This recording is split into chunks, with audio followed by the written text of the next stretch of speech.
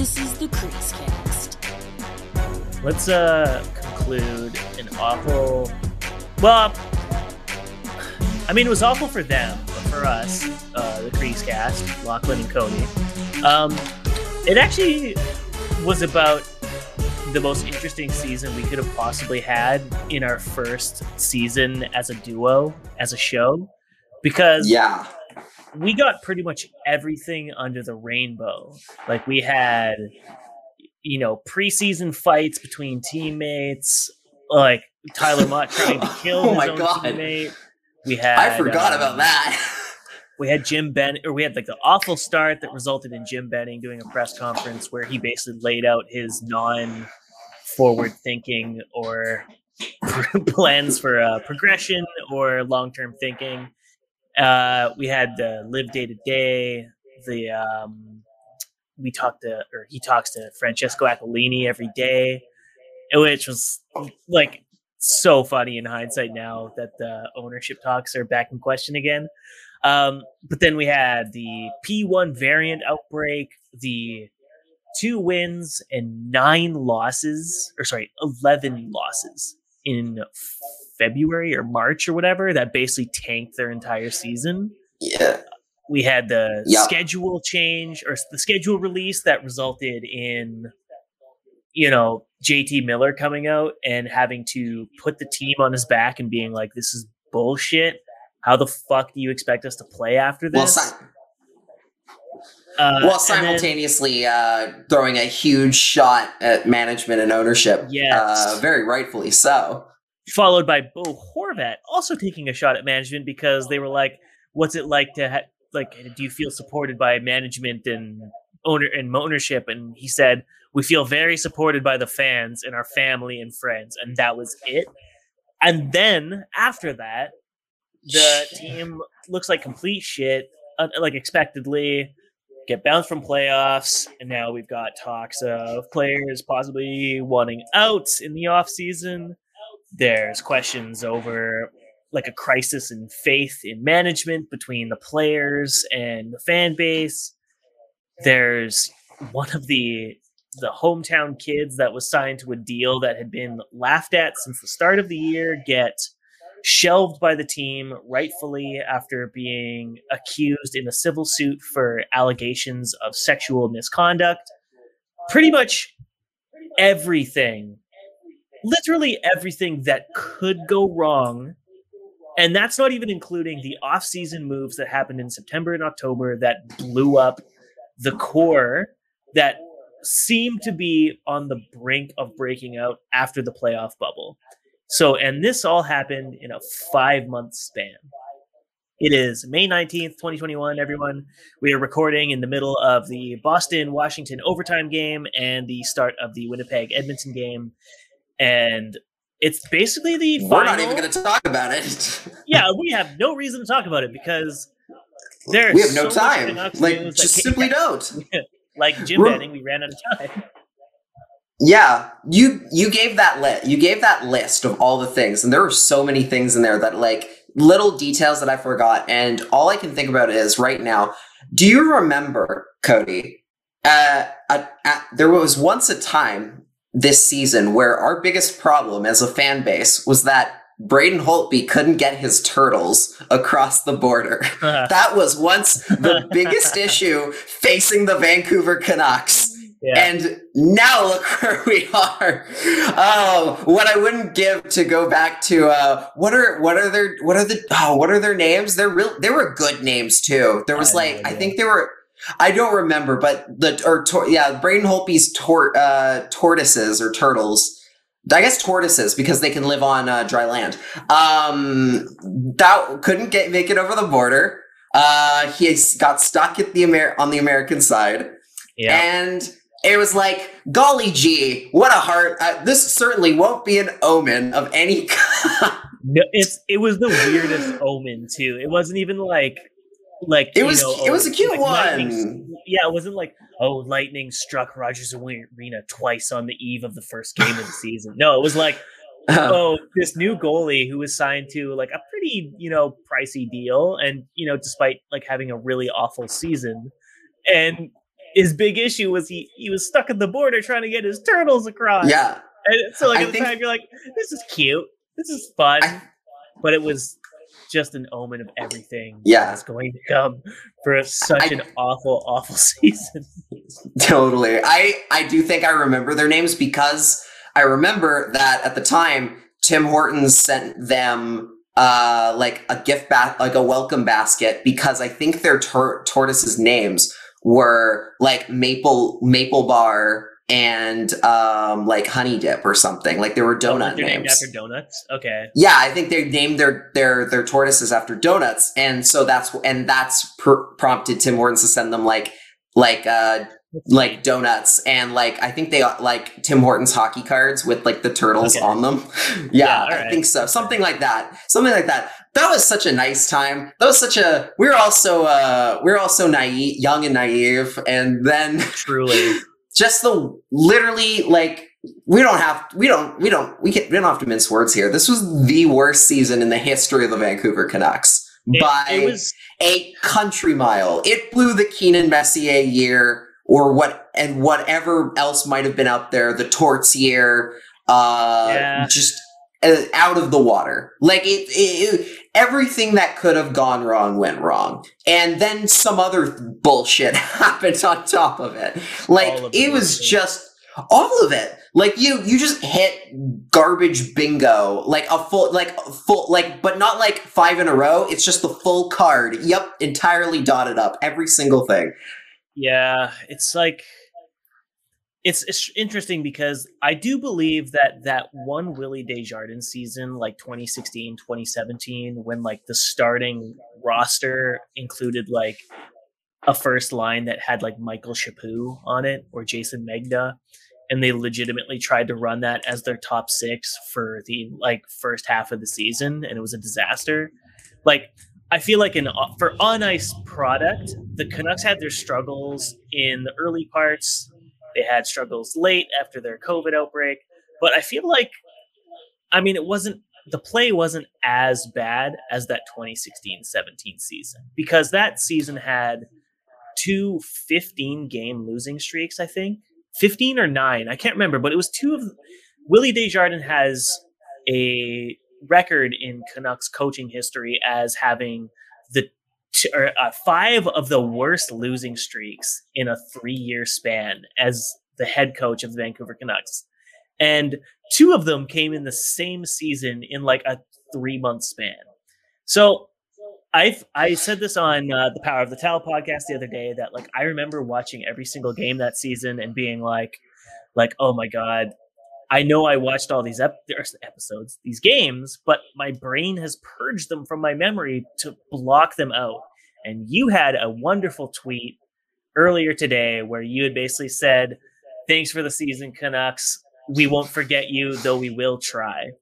And that's like kind of what my brain has been doing for me to the benefit of my mental health, because the 2016-17 season for me was the worst on-ice product I think I've ever watched of a season of hockey. It was unwatchable.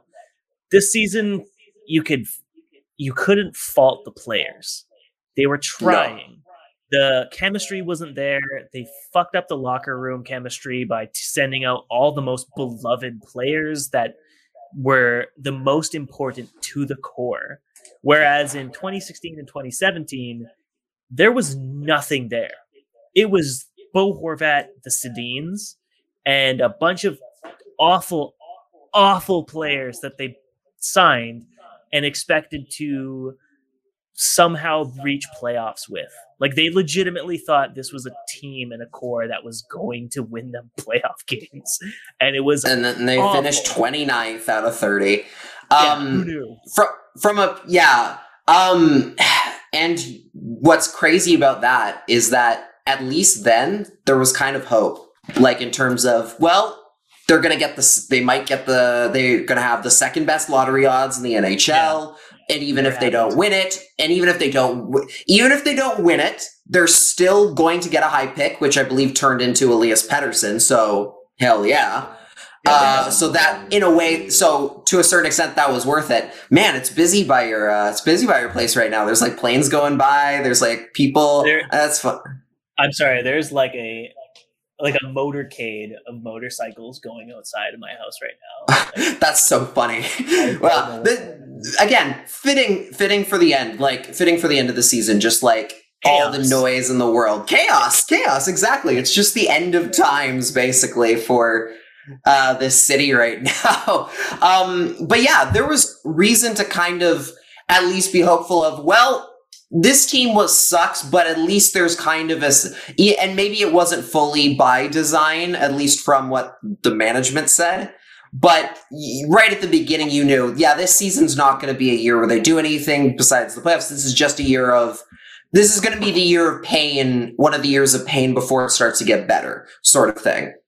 This year, on the other hand, where do you go? Because yes, the on-ice product theoretically was better this year, and I guess this would be a good conversation for another show, I guess, which is well, what constitutes a worse season? Is it whether the product on the ice is bad, or is it all of the situation around it that makes it bad, that makes it worse, sort of thing?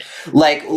And because honestly, that could depend. What you constitute a bad season could be very different, which is what, and for the Torts here, for example, they weren't terrible. They weren't utterly bottom of the basement team that year. But then you go into the things like Tortorella storm in the locker room, Gillis getting fired, just all of the all the outside things that came with it. Kessler clearly not wanting to be there anymore. Luongo getting benched. All of the things surrounding the games made it so much worse. So Drance had a great tweet about all of this stuff before, today, where at the end of the season, talk about there was the logo controversy, right? When people were asking if it's if it's offensive because it's not designed by First Nations people. Right. An anti-mask anthem singer who got fired on Twitter. P1, you mentioned P1. Dismal. Yep. Leaves. I don't know what some of these mean. I will say. What was the dismal one? Jeez, there's some. That's the problem. Is there was so many bad things. You can only selectively remember a few of them. Yeah. Closing the time was injuries 10:40. Team 1040 closed. Team 1040 closed down. Oh this year. Yeah, okay. That was another thing that happened. That was the closing time, I think, wasn't it? No, because it was time of your life, not closing time. Unless he's referring to that, but I think he's referring to that, in terms of just because he had to fit it all in, and so I think, and then a bunch of people replied with we didn't start the fire, yeah, which is perfect. Accurate, very accurate. And, so many, and in his list too, there's one positive, and it's just umlaut season, because that's right. That's literally it. Niels Hoglander was the best for my money's worth, and we'll get into this later when we do our year-end rewards. Spoiler for what the end of the show is going to look like, because the middle chunk of it is going to be basically us ranting about what a mess this Canucks team is. But you knew that anyway, didn't you? Yeah, you guys knew what was coming. You knew what you signed up for today. This is exactly. We're bringing the fire today. This is a big show for us. This is a big show for everybody. Yeah, but Niels Hoglander is the only, for my money's worth, the best forward for the Canucks all season. Brought it every single night. Might not have been leading the team in points in any statistical category, but the fact that he was a young kid fighting on every single shift, really battling every time he was on the ice, dynamic, just they needed, without him, oh my God, this is the most depressing. Then it takes over my previous critiques of 2016-17. Then this season really is just completely worthless, and they got nothing out of it. But I don't know. Do you want to do an infinity blocker choice for the last 4 games? I mean, no, I'll tell you my pick. Okay, sure. Go ahead. We can segue into our kind of little talk. My pick. Oh, wrong one. There we go. There you go. Infinity blocker. Go for it. My pick, even though he probably doesn't deserve it because he didn't really do much except log ice time, it's Alex Edler, who might have played his final games as a Vancouver Canuck, although being scratched in the final game of the year might kind of draw some question marks on that, and we can kind of get into this a bit. He was really going for the 100th goal thing. They were giving him power play one time, a lot a lot of power They play were one time.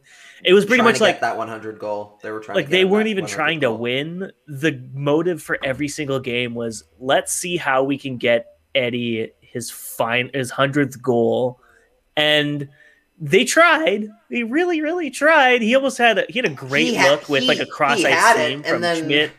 Yeah, and like then Brock stole it from he had with two the things deflection stolen in by Brock front. Besser.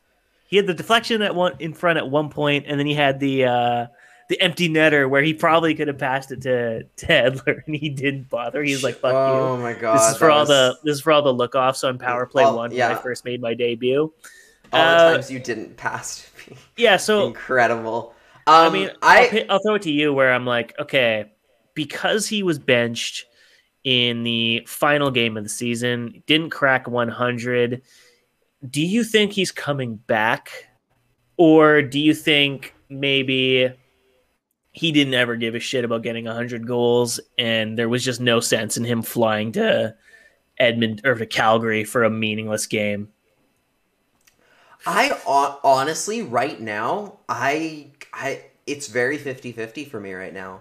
I could very well see him being like, yeah, I'm done. This is it for me. I'm ready to call it a day. The Canucks not ready, or the Canucks not wanting to necessarily re-sign him, that sort of thing. I could very well see that being an option. And in terms of like the whether that was his last game or not thing, I do think that I would agree with that sentiment fully had it been a home game. Like if it had been the last game of the season in Vancouver, right? You and I talked about this before the show. I think then if he had sat, then I'd be like, oh, okay, he's coming back. But because it was in Calgary, I'm kind of like, I'm not as sure that means that necessarily means he's not retiring, because sure. I could very well see him being like, or the team being like, well, let's make his last game a game in Vancouver since nobody's going to be in the crowd anyway. It's not like in a normal year, like say when the Sedins retired and they played their last game technically in Edmonton, right. Where there were probably a lot of fans, Canucks fans, who bought tickets to that game to go see them in their final opportunity, their final game ever. Yeah. And whether that was locals or people flying in. This year there's not that. So you don't really, if you want to make their last game special, it kind of does make more sense that you would do it at home if the fans don't come into factor in. But again, right. I could also see a scenario where they go to him and are like, yeah, we'll bring you back. Again, I would prefer they only do that if they're going to bring him in as like a bottom six or like a strictly third pairing guy playing a much smaller amount of ice time. Maybe even not playing every single game. Like you're switching between him and a seventh defenseman. Right. Because very clearly this year, like it was obvious that he took a step back speed wise and his durability. He looked his age for the first time. Yes, which is impressive because it took him a while. Yeah. It took him a while to get there.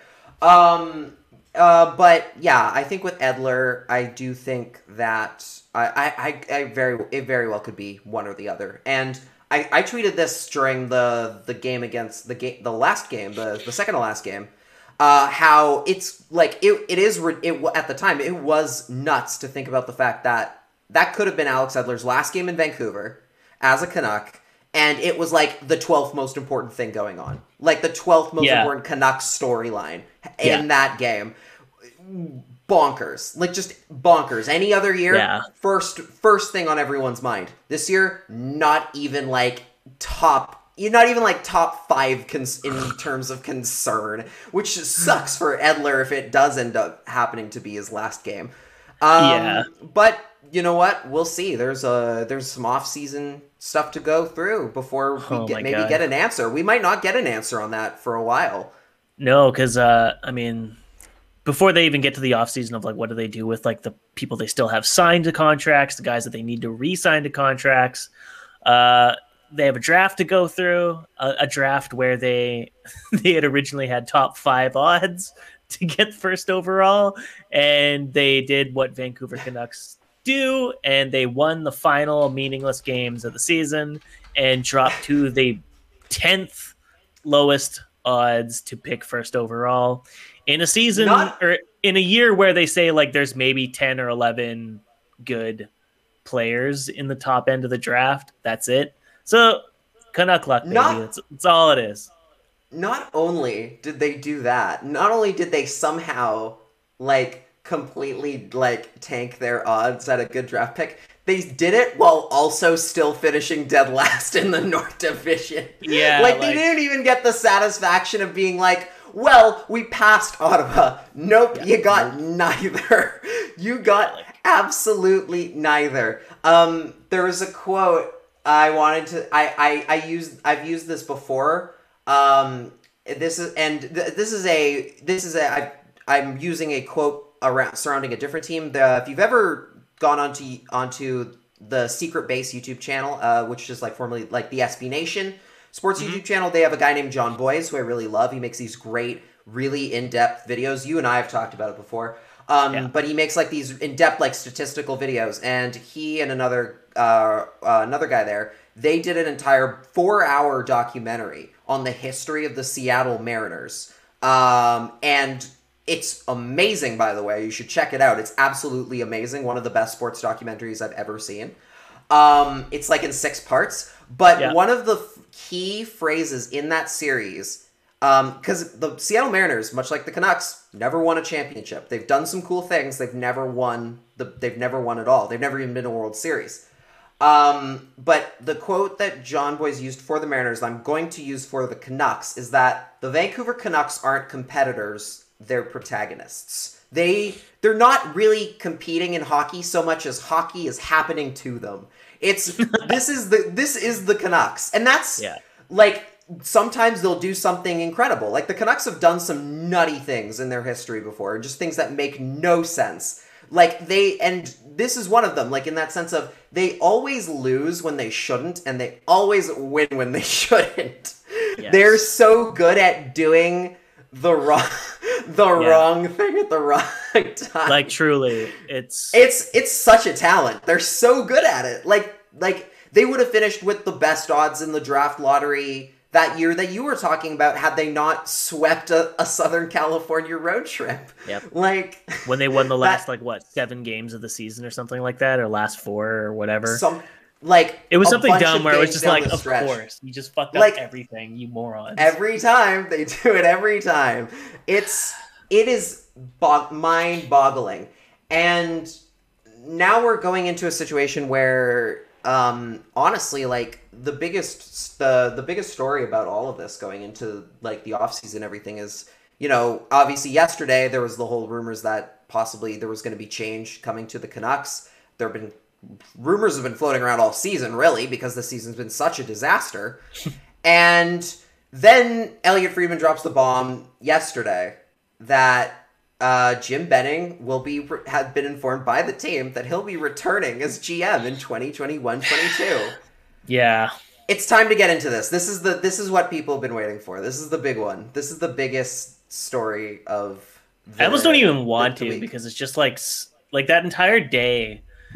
It was like you said, like Edler trying to get 100 was like the 12th most important story of the day, because there was just so much else going on. And it began with Alex Blair from formerly of Sportsnet 650 of the on-air podcast with Israel Fair. I believe show. You guested on that program as well on radio one of those days. Didn't you know? No, I was on Canucks Central Saturday with why am I blanking on names? Jamie Dodd. Okay. Yeah. Okay. I was on that one, but Izzy has been on the Creasecast before. He was a guest on the show. So, and obviously, George is also a friend of the show. So. Yeah. Fair enough. Okay. So. Yeah. The day starts off with Alex Blair being like, pretty sure that there are changes coming, basically like setting the groundwork of what was going to come for the day, and that the ownership group, after all these speculative rumors about getting involved with the Courtnalls and doing an audit of the organization, looking at changes, the day starts with change is coming. It's going to happen probably tonight. That started in the early morning, and everything snowballed from there. Then it came out that the Sedins were somehow involved in discussions with entering the team in a advisory or operational management capacity. And after everyone's freaking out, being like, "Oh, why are they going back to the alumni well? This is 2016 or 2014 all over again when they got Trevor Linden to be a puppet. Why are they ruining their legacies?" And then Darren Dreger confirms, like, Sedins, they're getting looks from the ownership group. And then end of the night, or not even end of the night. It was like, what, 3 o'clock, 4 o'clock? Elliot Friedman saying, confirm, just want to confirm, Jim Benning has been told with 24 hours notice that he will be returning next season. And it was like all of these people speculating over like these drastic changes that were going to come finally to an organization that has basically just like failed upwards and downwards over the last 7 years while accomplishing nothing. They don't make the one move that would actually restore confidence in the fan base. Arms thrown up worldwide. I'm sure a lot of massage therapists and chiropractors got a lot of appointments from all the people throwing their arms so violently in the air out of nowhere. And it's just so deflating to see like the groundwork was laid. The thought was entered into the ethos of Canucks fans that possibly progressive change was going to happen that would lead to the improvement, or at least a restoration of trust in the organization itself, beginning with ownership recognizing that they needed to, clean house in their management staff and start fresh with a team that just looked completely out of sorts from the on-ice product to the off-ice product and basically was a laughing stock in the league, as confirmed numerous times by different insiders that they are just basically being laughed at by other GMs, other agents. And then Friedman drops the hammer, says, nope, he's back, baby, get used to it. But Sedins are definitely probably going to sit in on the exit interviews. They're going to, enter the Canucks organization in some kind of capacity. Don't doubt their ability to do it. And it's disappointing because I don't know. It just seems like a delaying of the inevitable when fans are back in the stadium and it's the exact same roster as last season. Like, we'll get into the VC or the Plains of Highmore, the Sea of Granland. It's pretty much going to be the same lineup, but the most important players are going to be on infinitely more expensive deals. And the improvements that should have happened in last offseason, which were delayed and instead allocated to awful assets that contributed nothing this season, are going to be returning for next. And it's just going to be more of the same with no clear plan or long-term outlook in mind that is going to lead to like a turnaround in the short term that will result in better on-ice product and results that lead to playoffs. Instead, it's going to be more of what Jim Benning said in his earlier press conference availability when he said, we're probably 2 years away from competing with elite teams, which would put this organization at 9 years before they can compete with elite teams, which is just fucking pathetic, frankly.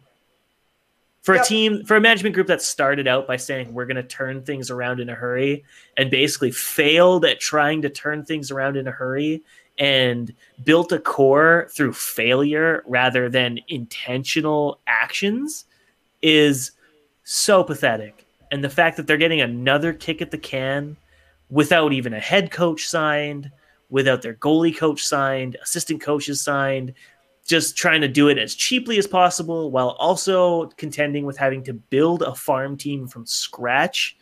Like, consumer confidence in the brand, in the organization is rock fucking bottom. And to see like this completely tone deaf maneuver of just thinking it's completely fine to bring Benning back blows my mind. I don't. You can, by all means, sir, rant away because I cannot invest more of my brain power into just how pathetic it is that a regime like this is still getting chances 8 years now to try and build a contender, never once learning from their mistakes and somehow holding the ear of the ownership group through this entire time. Like, I have made mistakes once or twice in my job, and if I make them a third time, I will never hear the fucking end of it. And I have to go out of my way to explain all the context necessary for why it's my fault and how it's going to be prevented next time.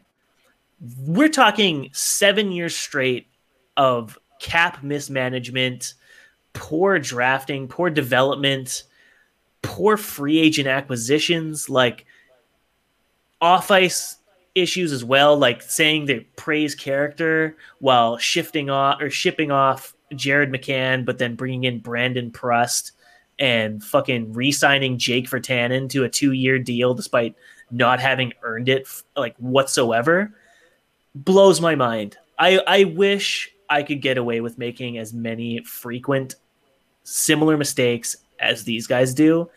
And I'm not being trusted with a multi-million-dollar property. I'm being charged with like $50,000. You know what I mean? These guys have been entrusted with $1 billion franchise and have tanked its value into the hundreds of millions of dollars. They're the only organization in the last 14 or 12 years or something like that. I think, I can't remember his name. It's someone on Twitter, I think it's Lord Humongous or whatever, had a thread that was basically like, in the last 7 years or 8 years or whatever, every single NHL franchise value has gone up except the Vancouver Canucks, who's decreased. That is unbelievable.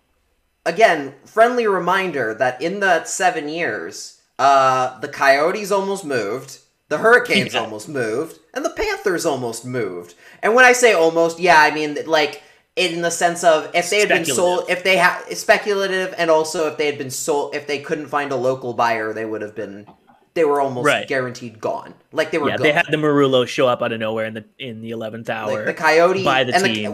He's been the 6th or 7th owner in that timeline. And like now they're still worth more than the Coyotes, but the Coyotes' value has risen in that amount of time where they have gone through bankruptcies, arena deals being just decimated, and still being a shit team. And still being not good. And still not selling any damn tickets.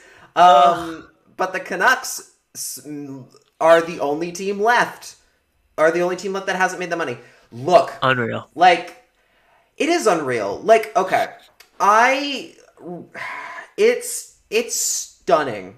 It is both stunning and completely not at all stunning whatsoever that we're getting another year of Jim Benning. Like, yeah, we should have expected it because you know what? This is what the Canucks do. This is the history of this team is wrong decisions at the worst possible time. We've already said it, and then you throw in the fact of an ownership group that, again, I've said before and relatively recently that I think when you come as close as they did to winning a Stanley Cup, I think, or any sports championship as an owner, as like a serious owner, I think that drives you a little mad. Like, not in and I mean that figuratively, obviously. I think it drives you a little bit crazy that you got so close, and all you can think about is, how do I get that back? How do I personally make that happen? And the way that this ownership group has reacted to that situation is, oh, I'm going to get really involved with everything going on with the team to I'll say, toxic degree, and start hamstringing them on decisions and making choices myself as if I know what I'm doing as a hockey person. Yeah. Again, and hey, like, I don't know what, like, yeah, whatever your businesses are, like, I understand that owners get a say because they're paying billions of dollars for for a business. Like, and I'm not under this guise of like, oh, you know, like hockey and sports in general are above this idea of like business or sort of thing. Like, business is how we don't get games like this and we don't get events like this without it being a business. I understand that's a thing. I'm not like, I don't think it's some rare pure thing. But as an owner of a business and someone who's become successful and made a lot more money from the successes of their own businesses outside of hockey, you'd think they'd have figured out by now that the only way to become successful at what you do is to listen to the people you hire. Or when they don't do a good job, you replace them with somebody who will do better. You don't just go, this is fine, they'll turn it around, or worse, get involved and start making your own calls on how to do things, even though, again, you have never run a hockey team in your entire life. You may pay the bills, you've never run a team. Have you ran your kid's minor hockey team ever? Like, have you ever been the manager of like your kid's team? Probably not. Like, that would be at least somewhat helpful because you know how scheduling and working with people is and why it's important. You cannot be getting involved. And this ownership group has routinely made poor choices that have resulted in the environment that this team is in now, where you have players who might be asking for a trade. You have situations where somehow you are very gung-ho about what you want from your team and what you want from your players and the fans and what you expect from the fans and the media and everything. But then when the NHL comes to you and says, hey, we're going to make your team just got sick and we're going to make you play, you're going to make your players play a bunch of games in way too short an amount of time. They're like, whatever. Like, they just roll over for them. It's garbage. It's total garbage. It's total hypocritical garbage.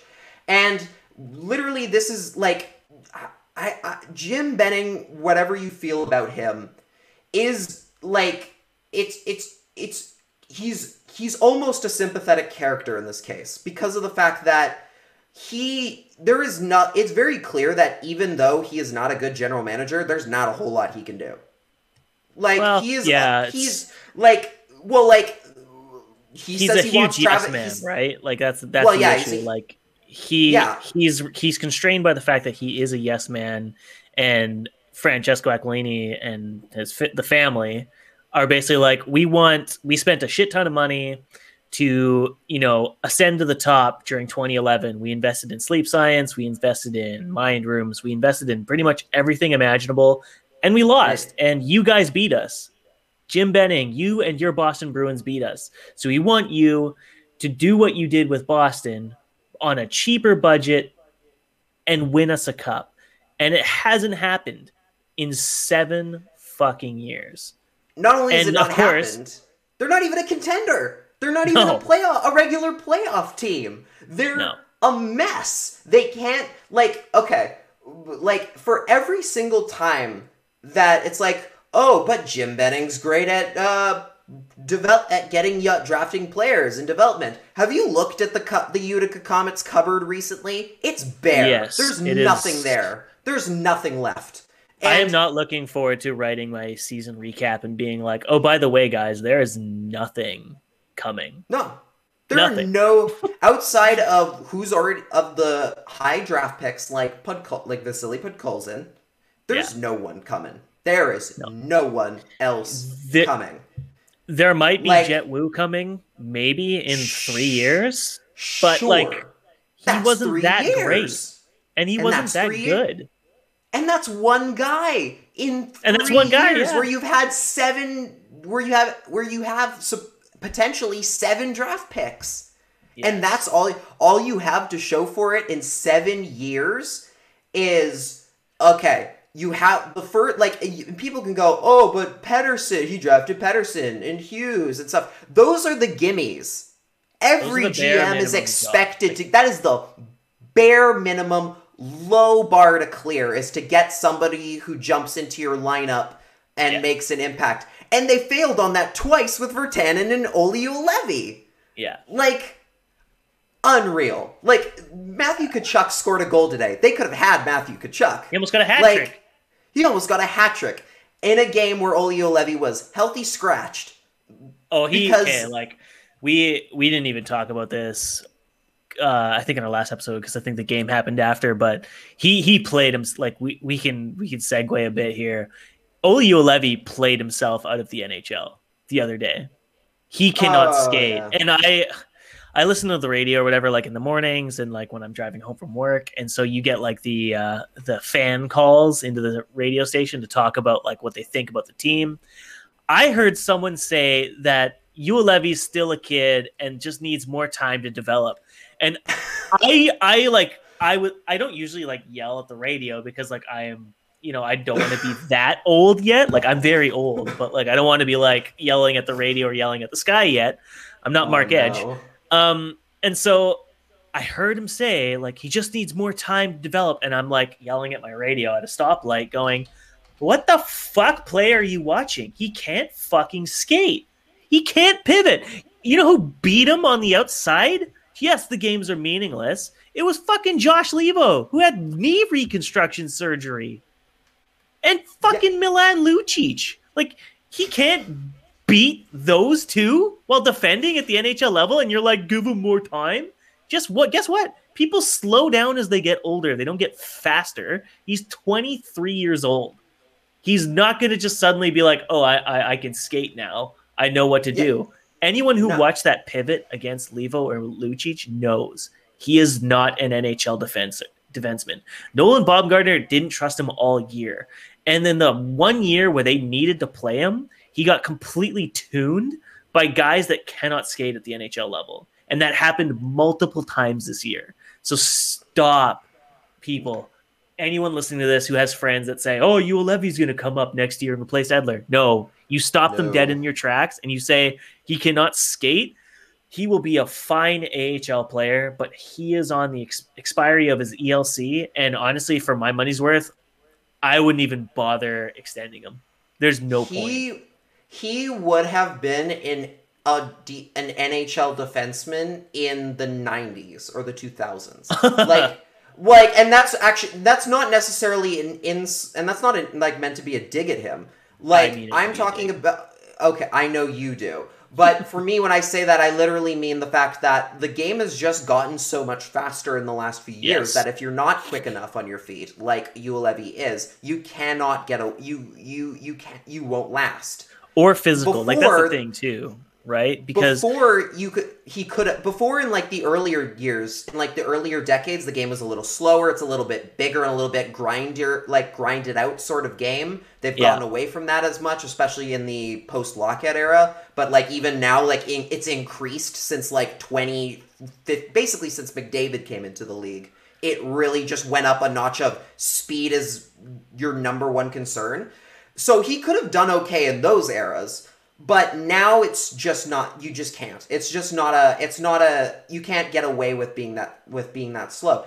And yes, you can teach people to be a little faster, but not enough. Not enough to actually make that big a difference. Like you can you can teach someone technique to say like take a few seconds off their mile time, but you can't teach them to cut it fundamentally you can't change. You can't just teach someone to fundamentally alter the way that they generate speed or momentum in their stride. Some people can, but it's not at 22. And it's a genetics thing too. Like some people just like heavier. Like if you're a tall, huge guy, you're just going to be slower because you're bigger and you're carrying a bigger body weight around. Like that's just how it is. Like, and with Juolevi, he's clearly his body just cannot go that extra pen, so it's not there for him, and he will he could. I think he could maybe be a seventh defenseman for the team, but that's it. Like I wouldn't. He would very much be an Oscar Fantenberg more than a and Alex Edler. At this point, for me, we've like, gone a little bit off the topic, but still. yeah, no, I just I heard that on the radio earlier today. Colorado just scored 35 seconds into the first period. Bennington, baby. Carolina just won. Carolina won a game again. So many good playoff things to talk about. I think Boston won tonight, I guess, as well. But yeah. So anyway, just to wrap up the Juolevi talk, he could be a 7th D, but he doesn't play physical enough to be a 7th D. Like, he gets pushed around because he's not a strong guy. And for my money's worth, like, if anything, it would be like a Jalen Chatfield, because like he skates hard, he's way faster than Juolevi. His positioning sucks and his offense sucks, but like you're at least getting like mileage out of him. Whereas Juolevi, you have to like painstakingly like shelter him with minutes and basically hope he gets like a good breakout pass. But otherwise, what are you getting? Are you winning with him on the ice? And the answer most of the times is no. The answer is like maybe with Chatfield, but like you're not getting any offense. But like, you didn't get offense with Oscar Fantenberg when he was in the lineup, and Oscar Fantenberg was kind of useful. I don't think Juolevi is useful, and like it sucks to say that because he's a fifth overall pick. You hedged a lot. Yeah, of he's taken high. He had good like upside at the time because like he was an okay skater with good like offensive IQ. But when you rattle off, multiple knee reconstructions and like lower back surgeries after putting on a bunch of weight and muscle, like that's nearly impossible to overcome as any player, let alone someone who's like in their awkward stage of development as like physically developing. Like that's tough to overcome. Sucks for him. It sucks for the Canucks. It sucks for Jim Benning because they were really fucking high on Juolevi being that Edler replacement. And now we're on the eve of an offseason where the Canucks are still going to have to decide if they want to bring Edler back, even though he's arguably slower than Juolevi, which is saying something. Yeah, and just this year was like, I guess I never really fully finished what I was talking about with ownership and management and everything. Mm-hmm. Like, the environment that they have created around this team in this year, like, transcends just abysmal, like, it just, any abysmal things that we've seen from this franchise before. Like, you know what? Like, because again, look, we just spent an extra like 5 minutes talking about Olli Juolevi, right? Yeah. But at the end of the day, like, on ice stuff is kind of secondary to how are you at actually like running to like being a people like actually like running a group actually of people caring for your group of people and players. Yes. Yeah. Bingo. Because that's obviously been the biggest issue for them this season, where it was like in the offseason, all of the off-season losses like Stetcher, Toffoli, coming out and saying, oh, we're going to try and get something done with these guys. And then it comes out after the fact that they didn't even call for them a contract. Chris Tanev, guy who's been here for 10 years, didn't even call him. Yeah. Like that adds up. Yeah, you didn't call, like, and Sean Matthias was on Pucks on Net talking about the same thing, like how he just didn't even get a call. Like, they didn't talk to him, but they said they did, and that's literally, there are so many things with the way this organization is run nowadays where it's stunning just how it's not even about the fact that they're bad at their job so much as it's the fact that they are bad at being like seemingly bad at being good people, like in terms of actually caring for their employees. Yes. Like totally being willing to let the NHL take their players and run them into the ground after a COVID outbreak instead of standing up for them. JT Miller had to do that for them. Had to go into the media and publicly say, "Hey, this is bullshit," basically. Yeah. For them to do it, and they didn't actually do anything. The league ended up having to step in to like actually be like, okay, we'll give you some extra time, sort of thing, right? If he doesn't do that, they're forced to play because the management is like, oh, this is great, like they're ready to go and everything. No, they weren't. You were not paying attention. There's been very little, like Ian McIntyre was talking about how this has been the worst communication the team has had ever with people. Like, they're not communicating, which you cannot do, which you cannot have issues with. It's just like you go down the list of all of the things that they have done in terms of actually like just doing a terrible job and treating the players like they don't matter, like they're just like they're commodities. Like the trading away all the, like, letting all those those free agents go. I understand that it's a business, but there's a huge difference between not being able to re-sign players because of cap things and just not calling them, or looking at some new shiny thing like Oliver Ekman-Larsson and deciding that's how you want to devote your time. Or, even Michael worse, Ferland. doing all those things and then lying about it. And then publicly lying about it to people. Saying, we ran out of time. You didn't call them. That's not running out of time. Yeah. That's not giving a shit. Like, that's a bold-faced lie. Yeah. And we've seen that from them this year. Like, refusal to admit when they're wrong. Like, it's someone else's fault every single time. Benning it's had the never one there. press conference. It's never theirs. It's never Jim Benning's fault. When you ask him, it's always somebody else's. I cannot wait for tomorrow or the next day when I find out, when he comes to me. It's like, oh, it's injuries, it's COVID. No, it's you built a terrible team. You built a bad team that had one really major injury to Elias Pettersson, sure. But overall, your team stayed relatively healthy. You were already out of it before he was out. He was out of the lineup. You surrounded them with crap. And now you're going to get another look at it. You're going to get another year, which, frankly, is actually not true. He's not going to get a year. He will be gone. No, he'll be canned after the first losing streak of next year.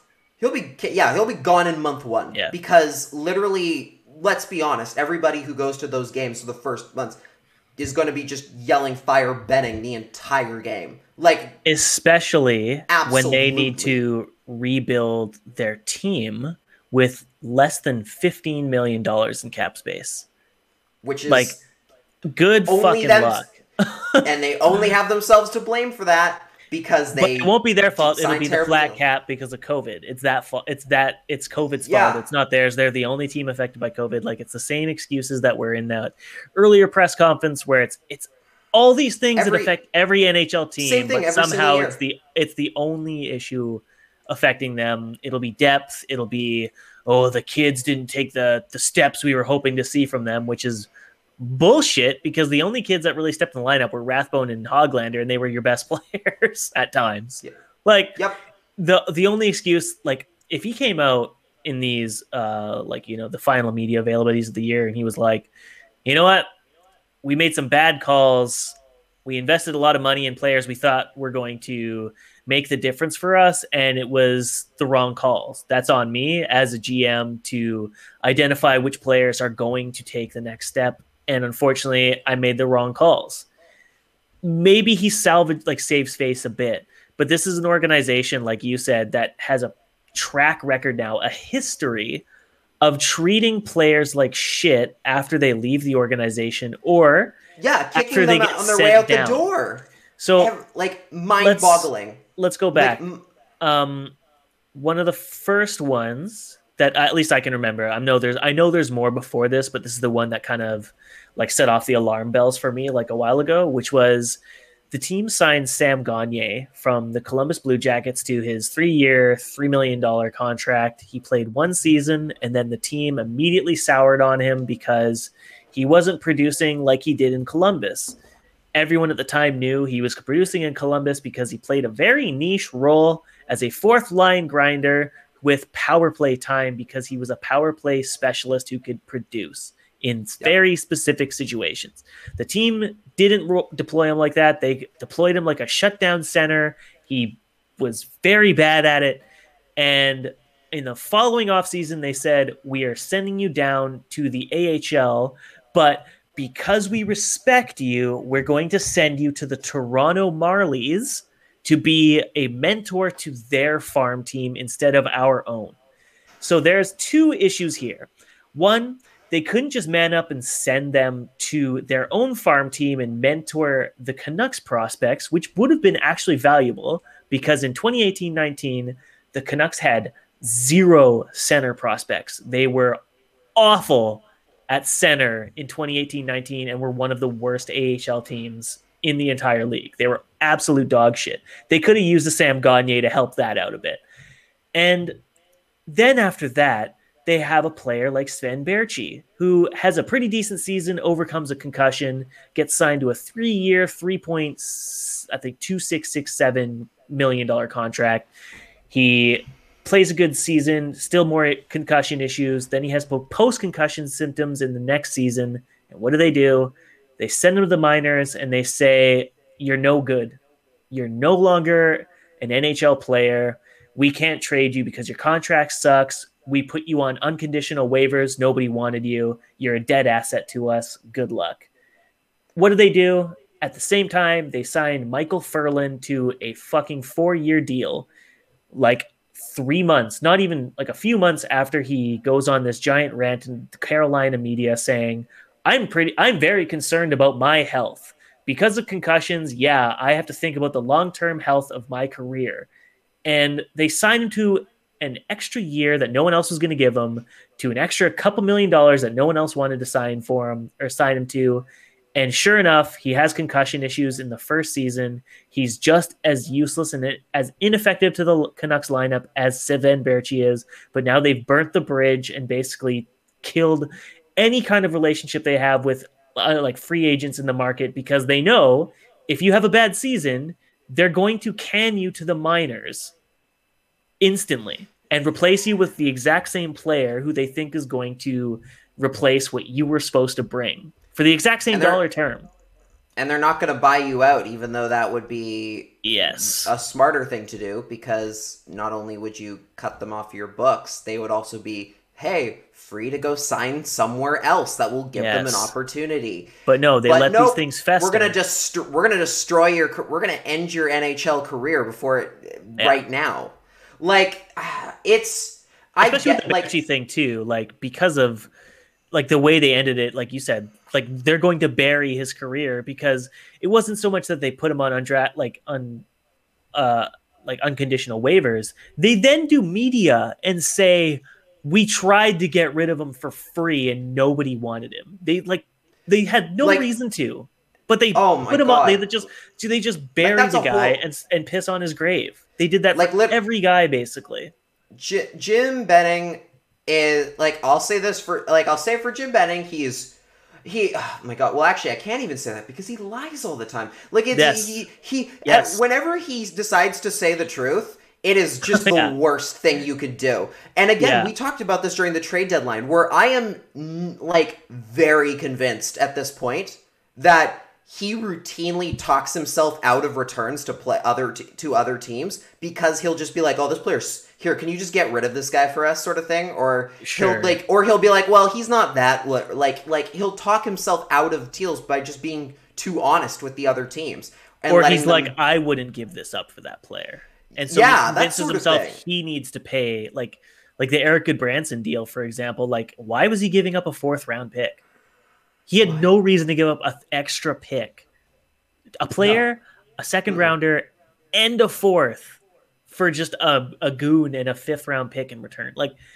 He's just talking himself into these deals. And Eric Goodbranson was another player, much like Sam Gagner, where if you actually put him in a position that to play a style of play that he's more comfortable with, he might have done, maybe he wouldn't have done super well because he's not that great a defenseman, but he's not that good.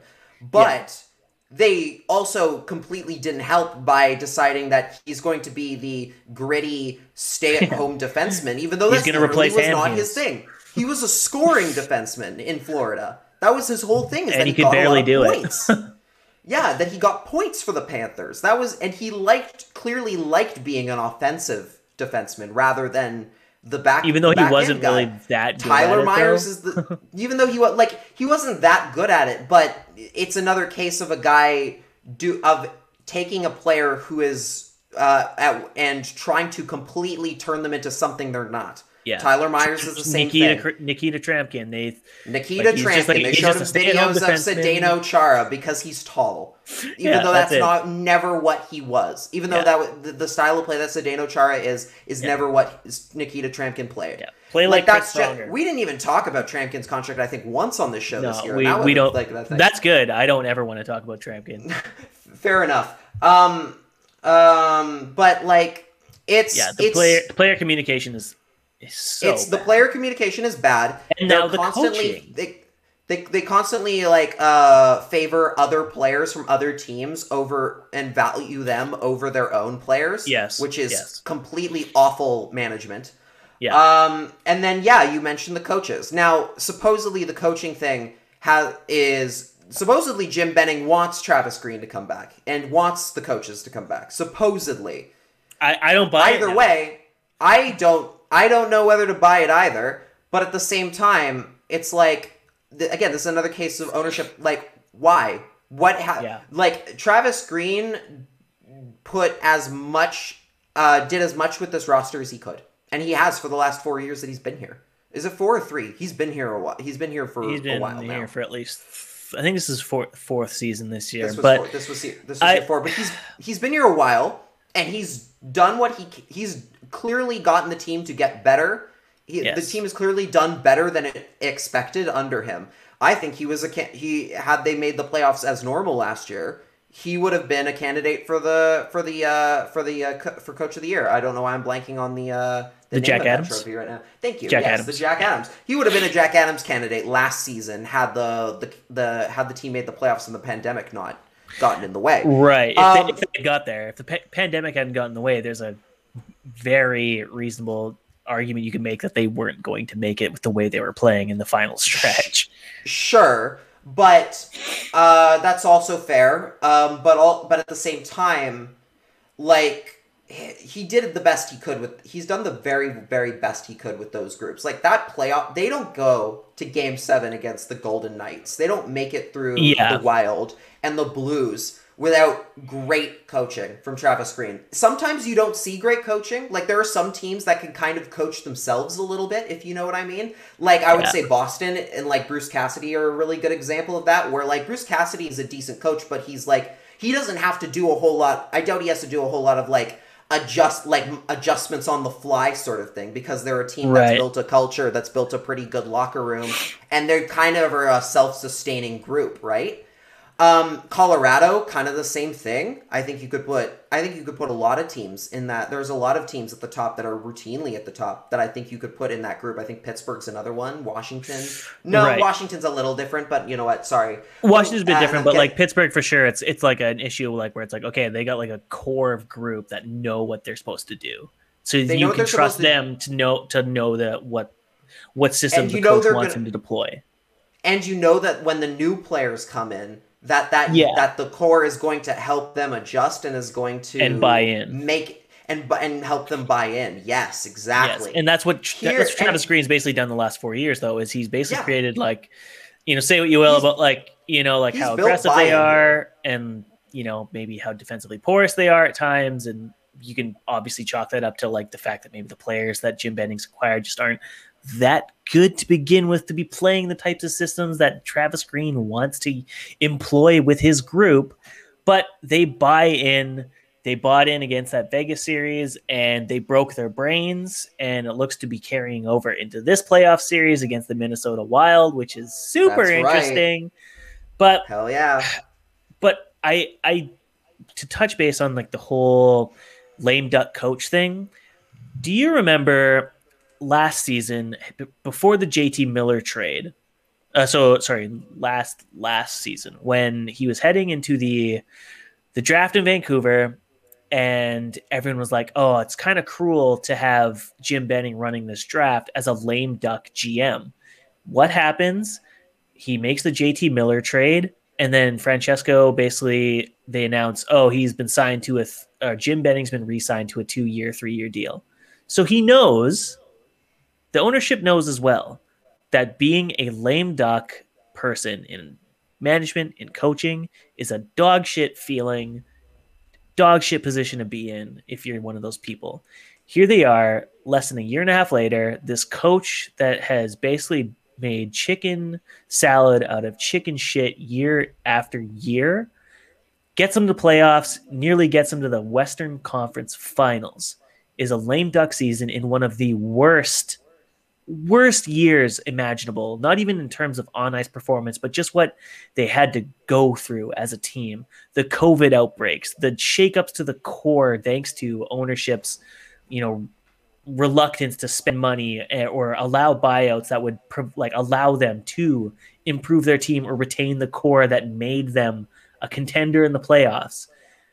To let that guy basically sit in front of the media, answer all of their questions about Jake Virtanen, about the COVID outbreak, scheduling, about being a lame duck coach every single night, when just 2 years ago, Jim Benning was in the exact same position, having, sympathy poured on him for being a lame duck GM.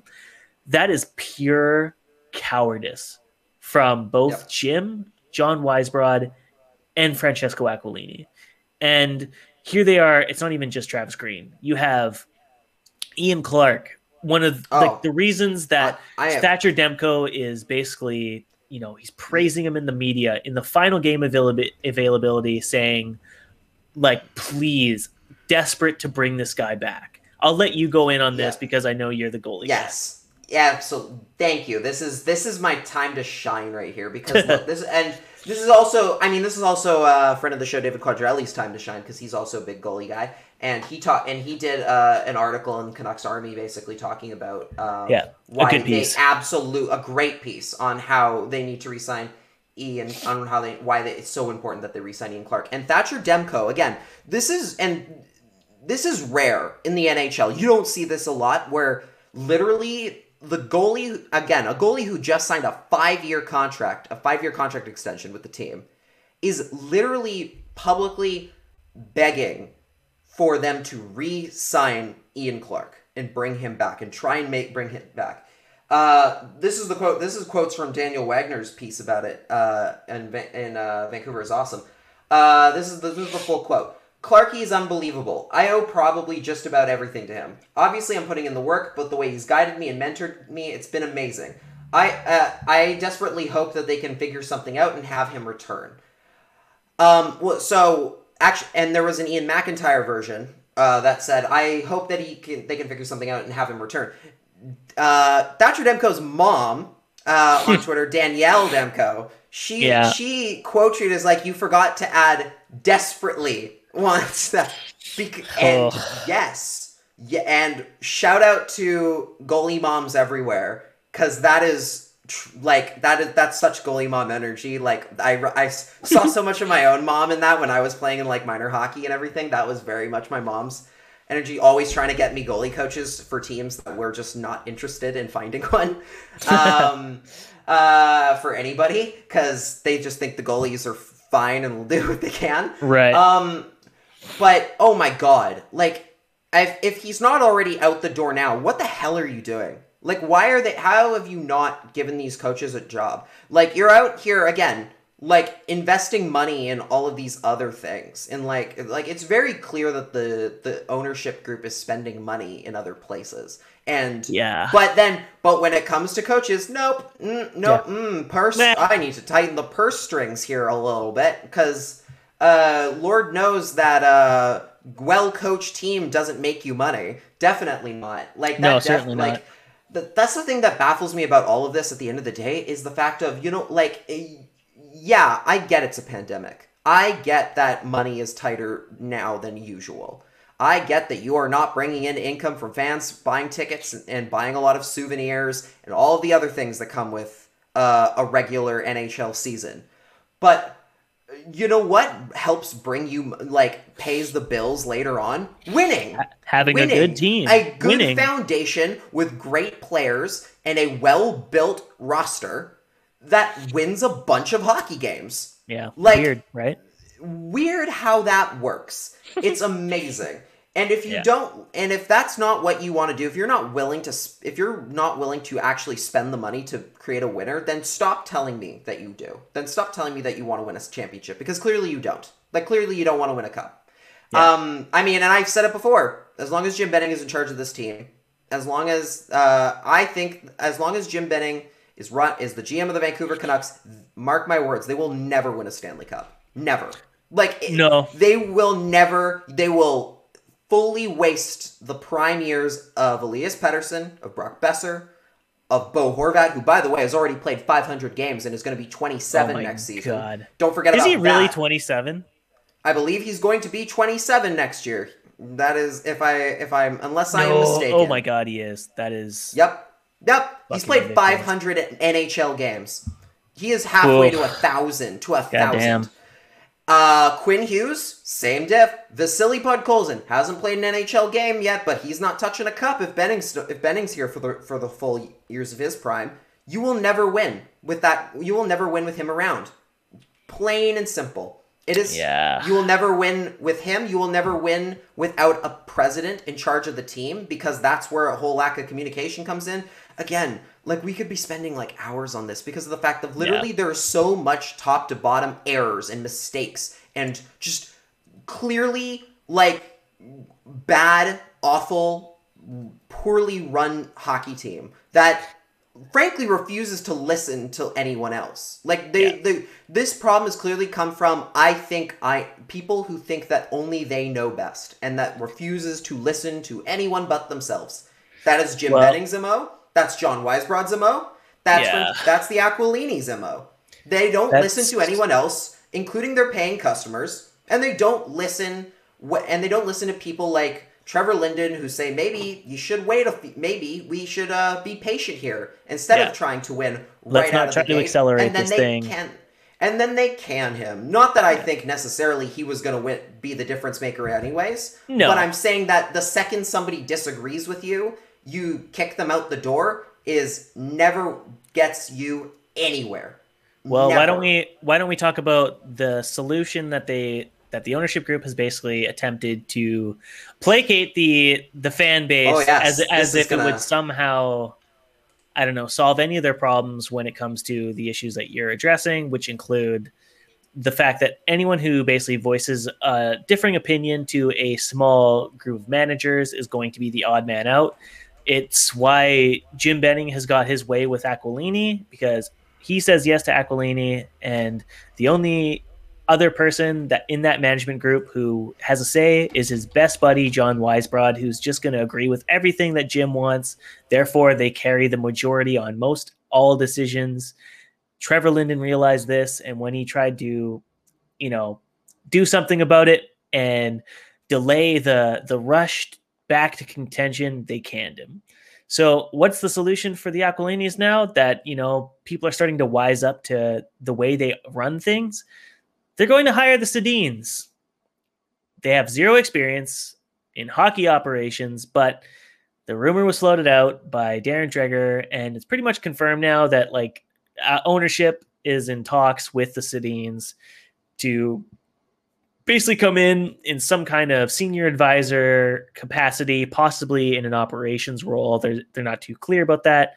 But the idea is that the Sedins would sit in on the exit interviews and would work alongside Jim Benning, because they obviously played for Jim Benning. They saw how the team functioned for 4 of their 7 years as GMs. Gut reaction to this was senior advisors, whatever, sure. But hiring them as a save face maneuver is just more cowardice from a management and ownership group that have shown nothing but cowardice the past 7 years. Why do they keep doing this? Aquilini in years. When was the last time you heard him in an actual interview? I think it was literally when they hired Linden. That's it. Eugene Melnick may suck as an owner for the Senators, but at least he shows up on the radio every now and then to say silly things. Yes. I'll take that over, or shows up on a cruise. We don't even have time to get into that whole fiasco today.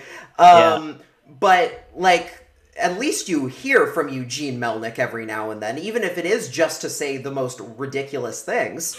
Yeah. Literally, Aquilini has gone AWOL aside from the occasional tweet for the last 7 years. You Still won't never even hear answer from my him. questions. I just want a goddamn chicken parm recipe, and this motherfucker keeps leaving me on red. It's A- very disappointing and Absolutely. weird, frankly. And the whole and I will and again we go back to the whole poor management thing. Yeah.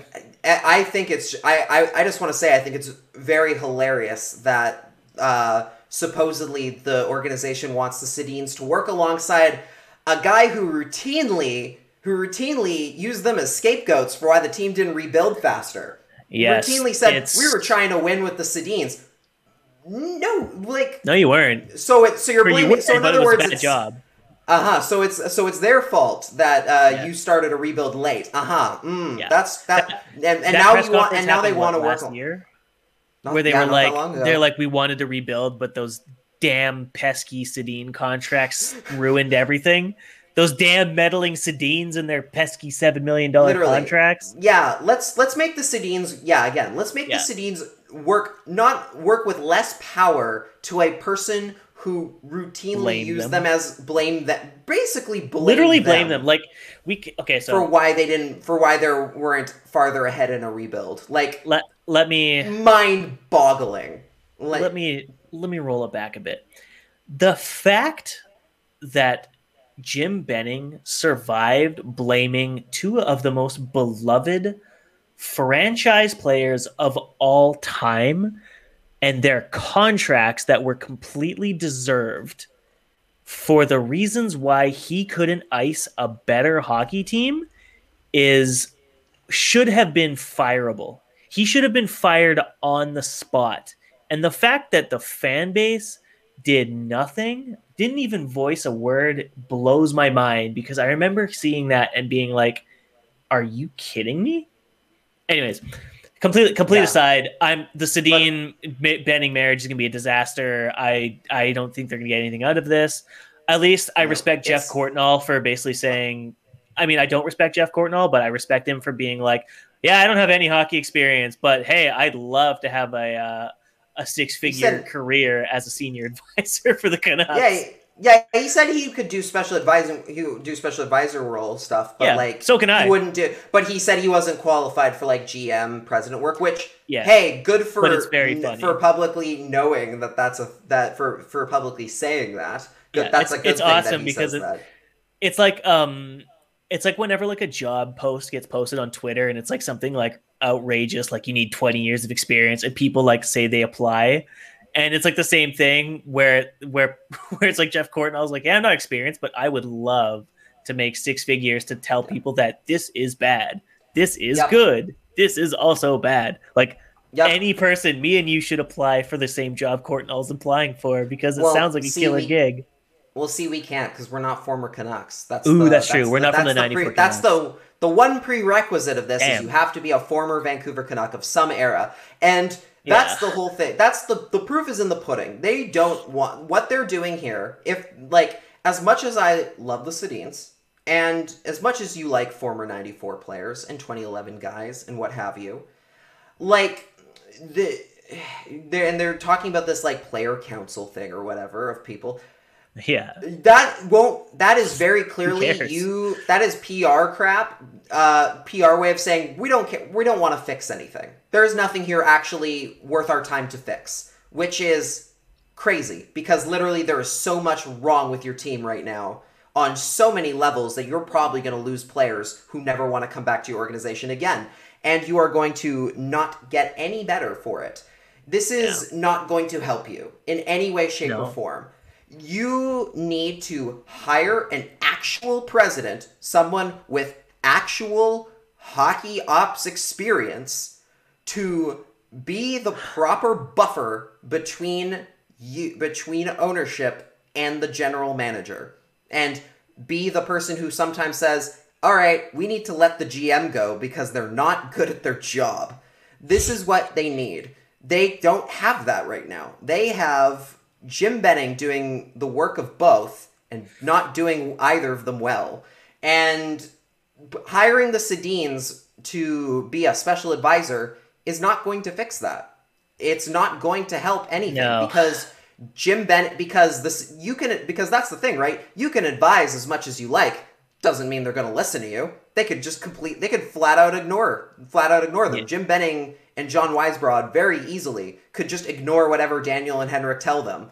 And You know who was advising over the last few seasons? Trevor Linden, Judd Brackett, Lawrence Gilman, Lauren Hennig, all of them gone. All progressive, gone. forward-thinking people that are responsible for the team having as much success as they've had over the last 10 years. And they were all gone because Jim Benning has a way that he wants to run a team. John Weisbrod agrees with him. So a player council, I mean, great. You could have 50 players, former players, sitting in a circle and being like, hey, Jim, this is a stupid idea. But he still has the final say. So it doesn't fucking matter. Sedins can be like, oh, hey, you know what we didn't like was you signing a bottom four center to a 4-year, $5.875 million contract with a retroactive no move clause, and he couldn't skate. That was bad. Don't do that again. Jim Benning I need my foundation. I need my foundation. Yeah. God damn it. But anyways, so that brings us to like the next section, which is like Benning adjacent, which is how do they make this worse? Because we know that the cap situation, they have to sign Pettersson, Hughes. We're not going to get into those contracts because it's just going to take too long. But on top of that, they're going to have there'll be more time. Yeah, exactly. We'll probably get into that more after the expansion draft, and the Canucks lineup is a bit more cemented. But the Canucks have like a bunch of issues ahead of themselves. Where, I mean, we looked at the Sea of Granlund over this past season, and I think Jeff Patterson had his tweet where he was like the VC, where he was like, over the past 5 games or 10 games or whatever it is, like the bottom 6 combined for like 2 shots on goal. Like it was something pathetic. So it's like here's the list: Jay Beagle 5 points, Jace Howerluck 5 points, Matthew Highmore 5 points, Jake Virtanen 5 points, Antoine. You don't need to go through the whole list, but yes, we get the idea. Basically, the idea is all of these players that have made their debuts in this season have not produced in the slightest over a long stretch of period. Travis Boyd has 2 points in 19 games. Jimmy Vesey has 3 assists in 20. Like, they need to, we've always said, like, they need to overhaul their bottom 6. They need to get faster, younger, more dynamic offensively. There's rumors out there that Jay Beagle might not return because of a injury concern. Brandon Sutter's a UFA. There's no telling what they're going to do with him. People say they might bring him back, which is like laughable at my opinion. Like, sure, do it, whatever, but it'll just be very funny that after a season like this, their solutions to everything is just go back to what they know instead of try something different and better. Will Lockwood, for my money's worth, I think he might have secured himself a roster spot. He got some pretty good minutes in his only 2 games. I think he looked good. I think if he gets on a line that isn't Travis Boyd and Jimmy Vesey, but like an actual bottom 6 line, I think he can actually do something valuable for the team. I thought today was his first NHL game. I thought Will Lockwood's first game was today. It was a second game. He debuted on yesterday's game. And he looked fine. He skated his wheels off. My bad. He picked up like 2 minutes of penalty. Hey, who cares? Yeah. It really doesn't matter. Like, Jonah Gadjevich, he played 1 game. He got in a fight. And I have to do the math or like the research into this, but I swear to God, there is a history of Canucks prospects making their debut, getting into a fight, and then Travis Green benching them for the rest of the game. And I think he did it with Zach McEwen. He did it with Gadjevich, and then Gadjevich, for whatever reason, didn't get in either of the final 2 games of the year. I have no idea why. He was completely fine. I mean, maybe it's just him trying to tell them, hey, young rookie, please don't get your brain smashed in on the first game. Possibly. Like, and that's just doing them a favor. Like overly over. Yeah, he's doing them a favor. I guess out of like on this team, we're like in terms of the guys who I would consider bringing back. Tyler Graovac's a guy who I think in the last few games actually showed some wheels. He showed that he has some potential value.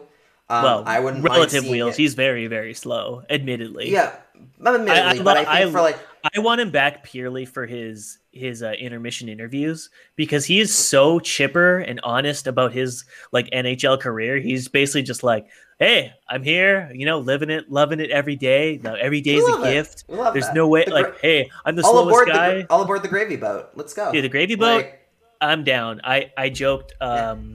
I think to Wyatt Arndt, I was like, give me a fourth line of Daniel Henrik and Tyler Grayovac because hell the yeah. Sedins at their age right now are probably better than this laundry list of players who have provided nothing. Yep. Like Mark Michaelis, Yeah. 0 points, 15 games. I know he was like a Oof. NCAA signing and they thought like his speed would add something, but I could not tell you a single thing he did. The only thing I know could about barely Mark pick him out of the Michaelis, lineup, yeah. yeah, the only thing I know is that he wore number 56, and because he was a smaller guy, sometimes I would always think, wow, Niels Hoglander's playing a lot tonight, but it was just Mark Michaelis out there and not Niels Hoglander. So it was always very confusing to me. Maybe But, it's like- good that you confused him with Hoglander? I don't know. Yeah, maybe- Is that maybe a bright that- side, maybe? Maybe that would confuse like Jim Betting. He's like, oh yeah, Mark Michaelis, like he scored a lot for us. He tried a couple Michigan goals and looked really Oh, good. no. And That's they're like when I played. That's like uh, when I played in minor hockey, and two of us had the same jersey number, so I kept getting credited. Even though I was the goalie, I kept getting credited with goals that I didn't Hell yeah. score. That's It was that great. rocks. I was like, I'd go to the guy and I'd be like, "Bro, you didn't get me any goals tonight. What the hell? My stat line is suffering." You're Yeah, killing it was. Literally, I would literally so many score sheets with my name on the goal in the goals tally when I'm in That net, or rocks. I'm like on the bench and haven't played a minute. I guess yeah. So I look at Grayovac as a guy. I mean, VC's gone. I don't think VC's Oh coming yeah, back. Boyd's gone. I don't think he's. And I'll say I don't think he would come back even if they offered him a contract. I don't. No. I'm saying I don't think they will, but I don't. I don't. Even if they did, I don't think he'd be interested. He looked so checked out after like the first 5 games. I don't know what it was. Like he came in, he had like power play time and looked all right with Miller, and then I don't know what happened. Suddenly I mean, something you'd be- clicked, and VC was just like, "Fuck all of this," and he looked completely checked out. Well, he did get sick within like 2 games of him being there with COVID. So Sure, yeah, that kind but of like I think like that might sour your experience on a team real quick. sure, like that would have been pretty tough. Like Travis Boyd, like he got picked up on waivers, and then he like waited 2 weeks to play, and then like when he was ready to come back, they went on the immediately COVID got break. sick. But he looked And all right. he- Like, but I just don't think he's like he's just another Marcus Granlund, right? He's just not going to do A anything little bit, for yeah. you. And like I think Jace Howerluck. I really like Jace Howerluck. I And do too. I joked. I made a joke about Drance talking too much about how elite Howerluck is Elite. on Twitter recently. Elite Jace Howerluck. Yeah.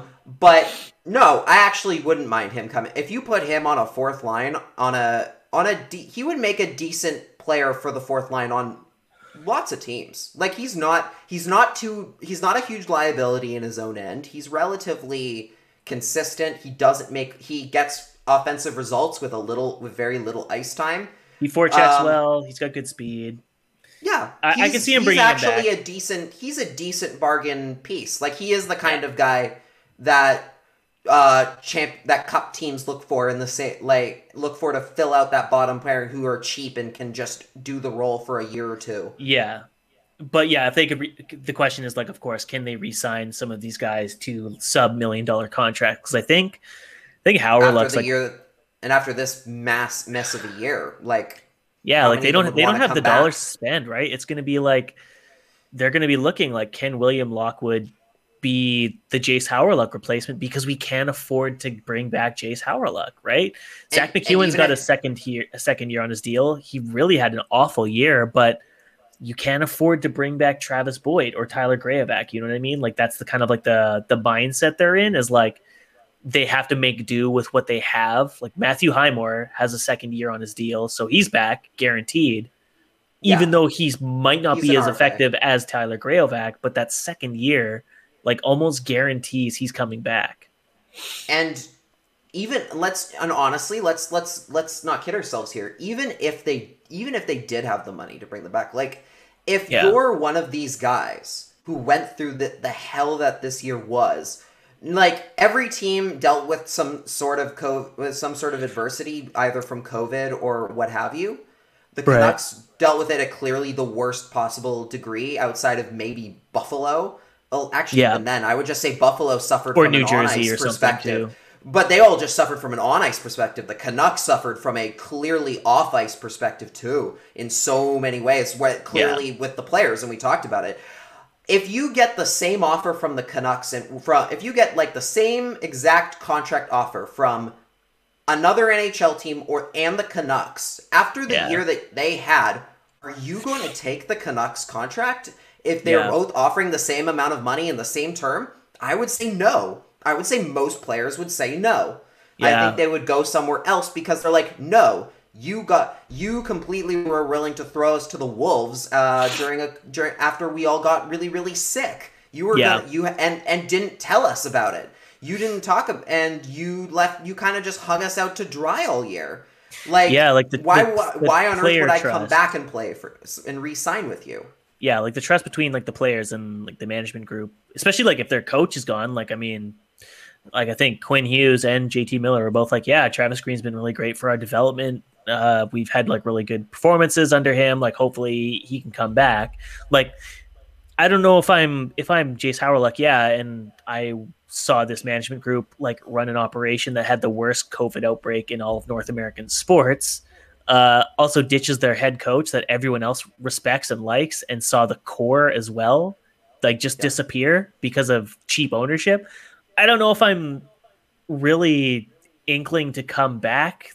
You know, obviously with the flat cap, there's going to be a very limited amount of contracts being handed out in general. But I mean, yeah, it's like you raise a good point. Like, why would you want to subject yourself to like a year that might be another nightmare, another repeat of an awful, awful year? This is That's the a big other. ask.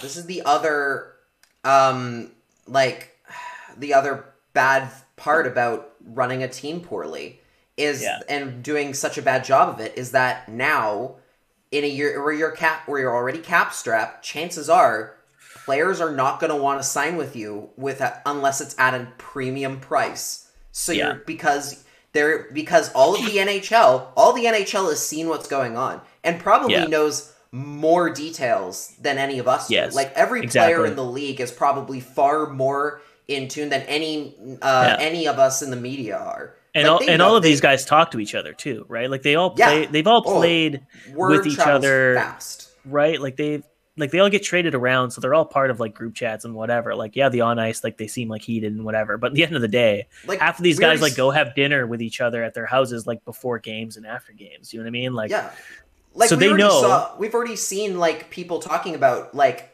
sources from other league teams saying how stunned or like shocked they are that Benning's coming back and everyone's coming back. How pissed the players are, and how pissed the players are. The players are pissed. Like. Yeah. This is like, well, lots of apparently players might request there might be trade requests this year. Like, we don't have any intel. No, the names but that are getting thrown out there are like sources. Nate Schmidt and JT Miller are being thrown out there. Whether or not that ends up, and again, they're under contract, so they could just end up going nowhere. Yeah, but they don't. But the fact that the ideas are out there is like, but it's that it doesn't bode well.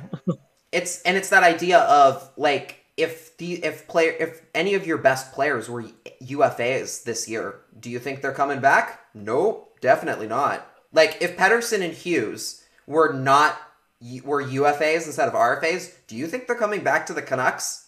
I wouldn't. If I were them, I would not. I wouldn't touch it with a 10-foot pole. I'm like, nope. I will go.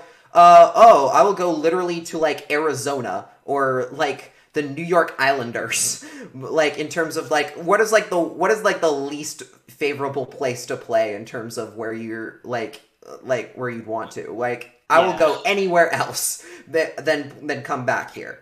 But Kyle Connor just scored an empty netter and made it 3-1 for Winnipeg.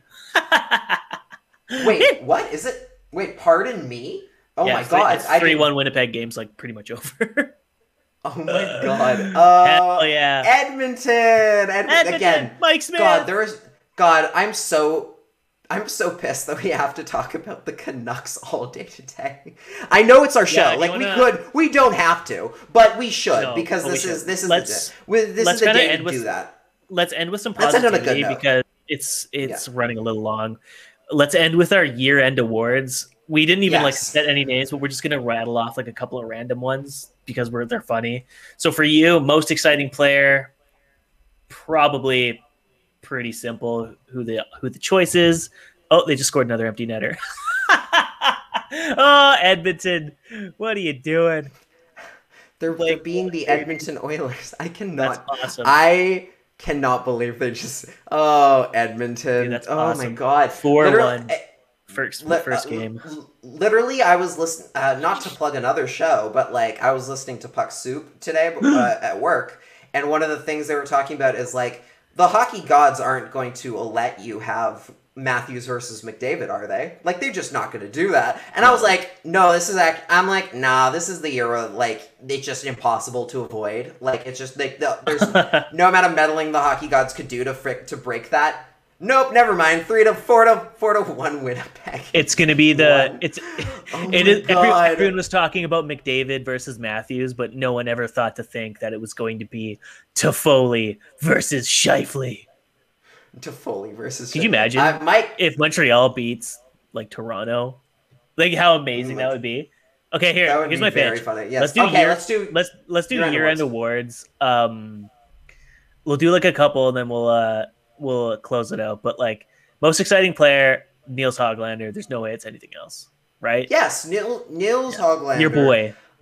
Well, he's well, it's He's funny your boy that, now. It's funny that He's it's your funny son. that it's funny that I've become he's my boy considering I'm the goalie guy, but Yeah, that is sure. just because I wrote an article again. This got completely like it did. I mean, it seemed to do very well in terms of like engagement and everything, but it clearly fell a little under the radar once all the other Canucks news started coming out. But hey, my Botchford Project article came out about Nils Hoglander through the eyes of his teammates and coaches, and I got to talk. And Hoglander was the bright spot on the season for the player from the on ice perspective, and that's not a dig at Brock Besser, who also had a very good year, and I could say arguably equally deserving.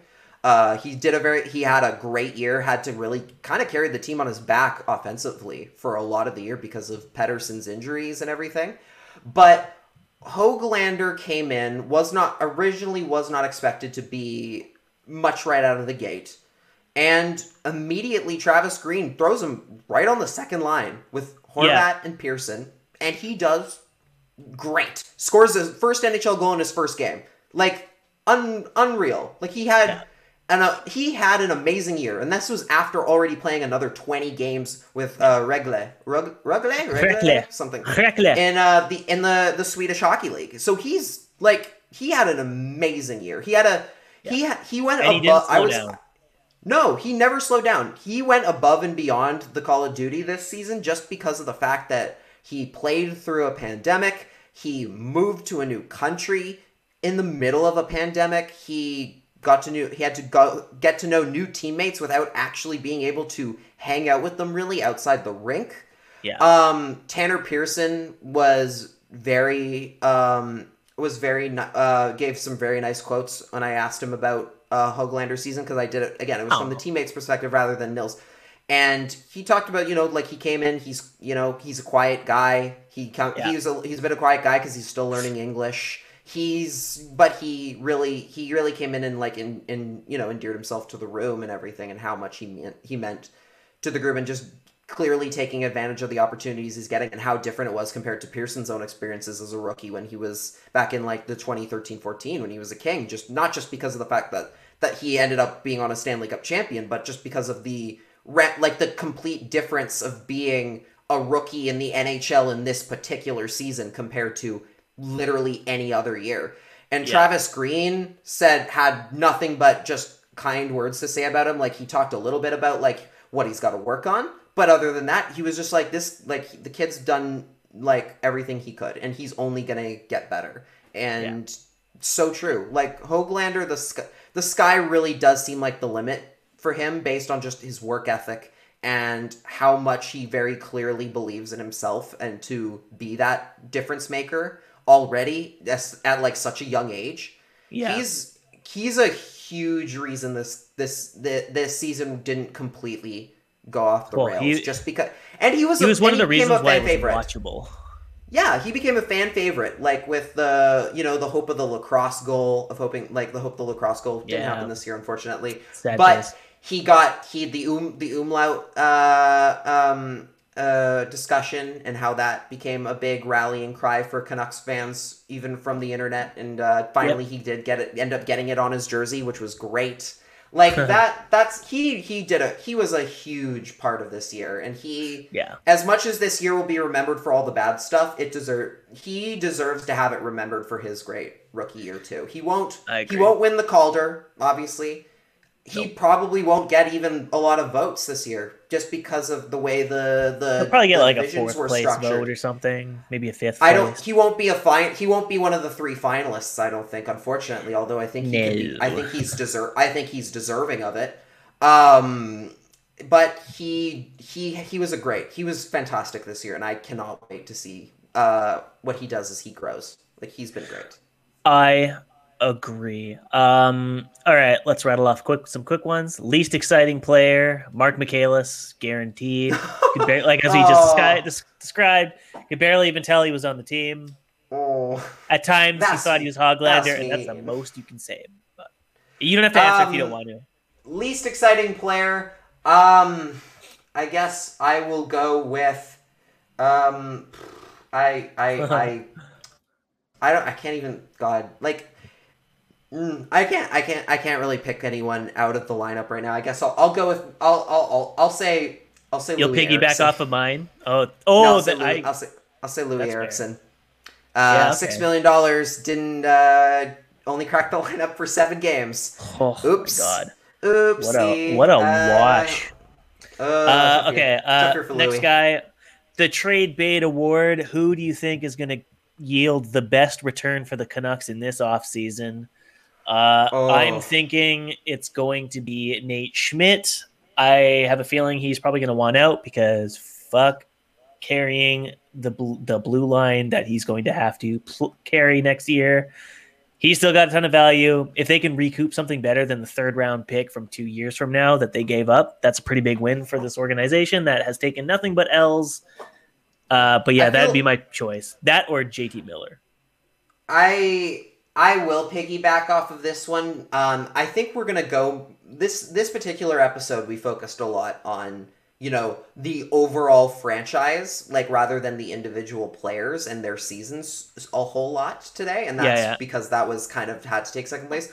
I think on the next episode, which is going to be like after locker room cleanout day, like tomorrow, I believe is exit interviews, like with the media and everything. Right. Hopefully we're going to maybe try and get somebody in who got to talk to the players before they leave for the summer. But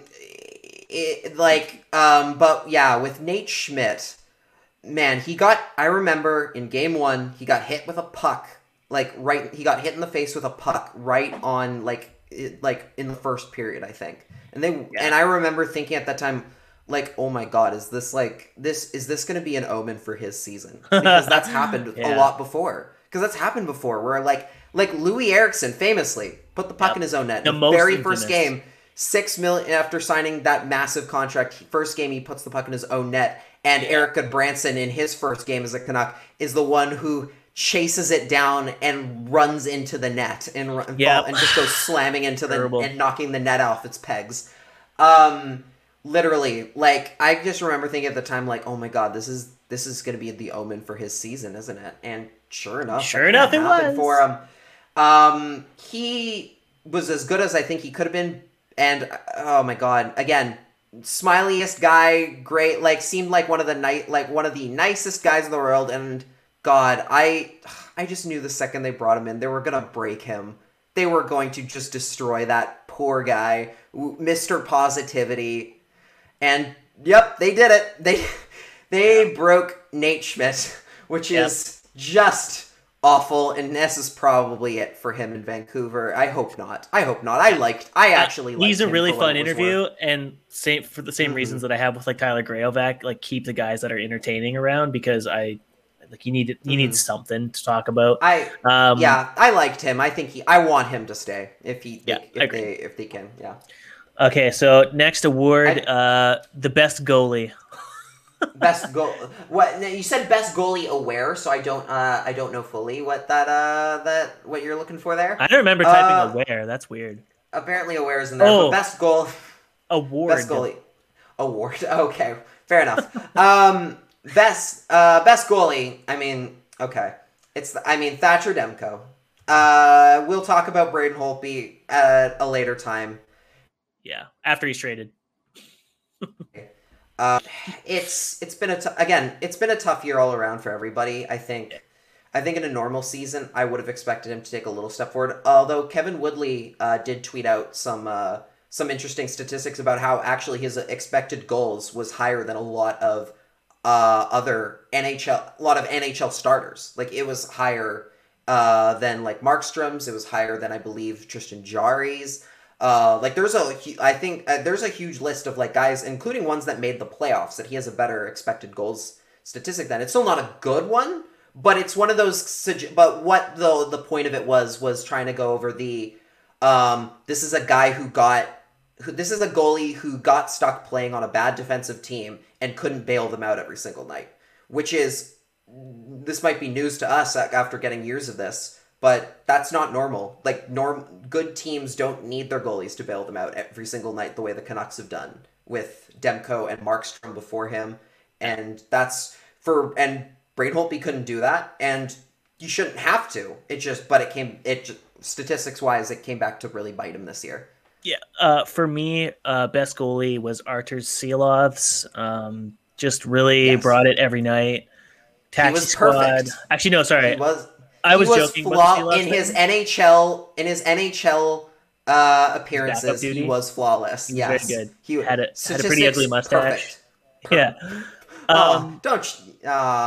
You can't chirp the guy's mustache. Come on. I know, I really can't. I'm the last person that should be chirping any kind of facial hair. Self-burn. Goalie of the year is Michael DiPietro for having to, like, speaking of management incompetence, we didn't even get into Michael DiPietro and how he was handled, but, like, that guy is a fucking And the whole thing where the Blues positive. basically bullied the Canucks into not letting him start more games at the end of the season. Oh, my God. Their own fucking farm team. Like, what the fuck? Their own farm team. Like, good lord. Okay, we don't have time to do this now. Another day. So yeah, last one, because the other two are pretty much a joke. Yeah. Best defenseman. Best defenseman. Best defenseman. The other three I had on our list were kind of a joke. Okay. Unless you want to do tallest defenseman, because that's a tough one. I'm okay on that one. Okay. Best defenseman. It's Quinn Hughes, obviously, but obviously Quinn Hughes struggled this year. Like, there's no doubt about it that he had a bit of a sophomore slump. I don't know whether that's due to so much having to carry a line all of a sudden, because remember, he had Chris Tanev as a partner last year. That meant that while he was learning the ropes of the NHL last year, he didn't have to be like the main carrier of, like, he didn't have to, like, it wasn't if he made on the rare times that he made errors last year, it wasn't gonna they didn't have to worry that it was gonna cost them and find the way into the back of the net that often. Right. Because Tanev was there to be the cushion. This year, he had to carry lines the entire time. He had to carry a partner the entire time, which is asking a lot. And especially when the defensemen you're carrying, theoretically, are not really capable of playing the role and playing the lineup matches that you are. So he got kind of stuck, and his numbers took a hit because of it. And it's too bad. He'll come back next year better, I'm sure. Again, hopefully they find a proper partner for him.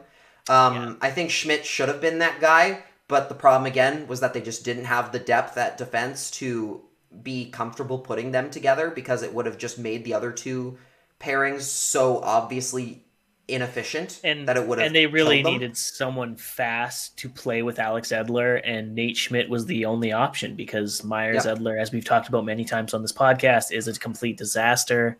So Schmidt was the odd man out and pretty much roped into a role that he was not suited for, where he had to carry a very flat, lead-footed elderly man for most of the season.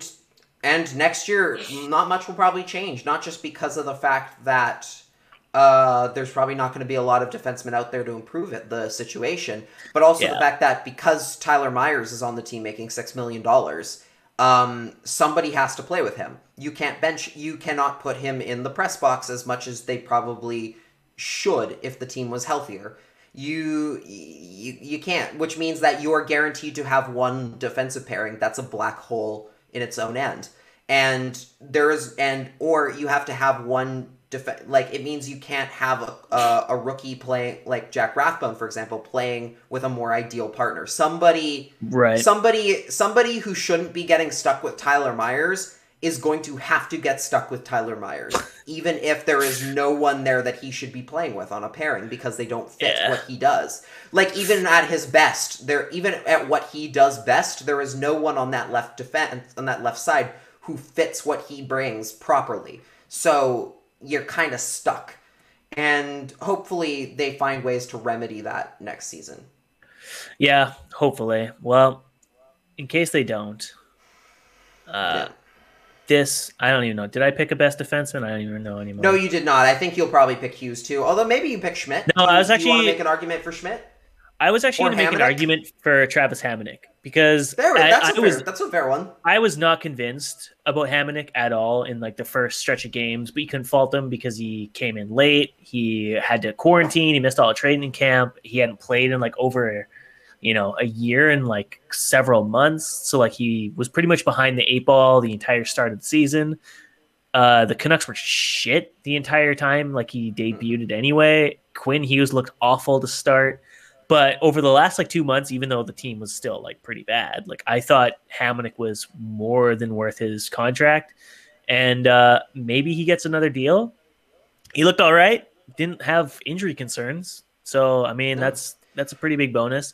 So for me, he was probably the team's best defenseman because after overcoming the early kind of speed bumps, I think he really found his stride and ended up being Hughes' best defenseman partner. He got time with Rathbone and was a really solid option for him too. So the fact that they have basically a Tanev incumbent while Tanev is basically garnering praise over in Calgary on a much higher ticket, that's a pretty good win for the organization. So congrats. After 7 years, you finally got one that win outside of drafting.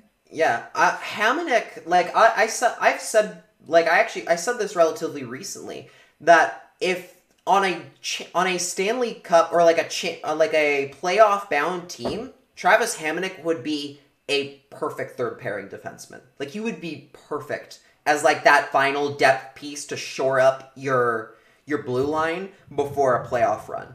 Hamonic is that kind of player on a team that's ready for that kind of run. This year, what another guy who had to go above and beyond. He ended up having to play on a first pairing, even though that's probably not where he should be in the right scenario.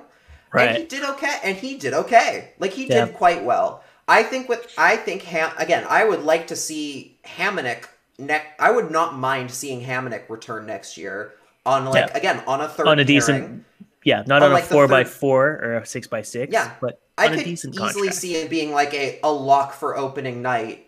Playing with a good partner, with a right partner on that left side, if they find an upgrade for him to play with Hughes, that's actually that's good bargain finding.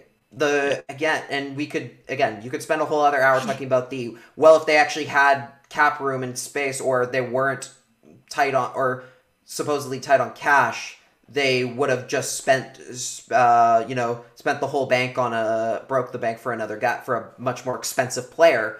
But props where it's due. You found Hamonic, and he did well. And I would not mind seeing him return at all. I would totally be cool with that. Agreed. Well, El- this one's run a little long, and well, fortunately, that was kind of to be expected. yeah, we had like holy shit, like just in the last like And 48 hours alone, we had like 87 topics to talk yeah, about. We didn't even get yeah, into the fact that like and the Comets played their last game. Like there's so yeah, much so much has news changed. compacted in the last 7 days. It's like This unbelievable. I feel and I know this will probably take a few like a little bit of extra time than like usually we do the pretty short ending. We come out of here, we say say the good night, talk about where we're find our stuff. I mean, this is the end of a very tough stretch for a lot of us, like in terms of the hockey from a hockey standpoint. Like, this technically started back in March of last year, where we didn't, nobody knew like how long we were going to be at this for. A lot of people, like especially like media and like friends of ours and like people on Twitter and stuff, have done such a great job during this pandemic and everything of like covering a hockey team and like doing all of these things and like talking about the team during this season that has been so trying. And just wanted to like shout out people, like some of the people who've been like, we have friends like Wyatt Drancer and Harmon doing the armies for every single game. Like, holy, like that, those are the things sometimes you just look forward to at the end of the day, right? Like you look Daniel Wagner putting out amazing stuff at Passive Blues every single day during this whole season. Like, and I mean, the list could go on and on. Like, so many people, and like people who don't write, like there are fans who have just been great to interact with this season, and I could list every one of them on here. Every podcast who's done.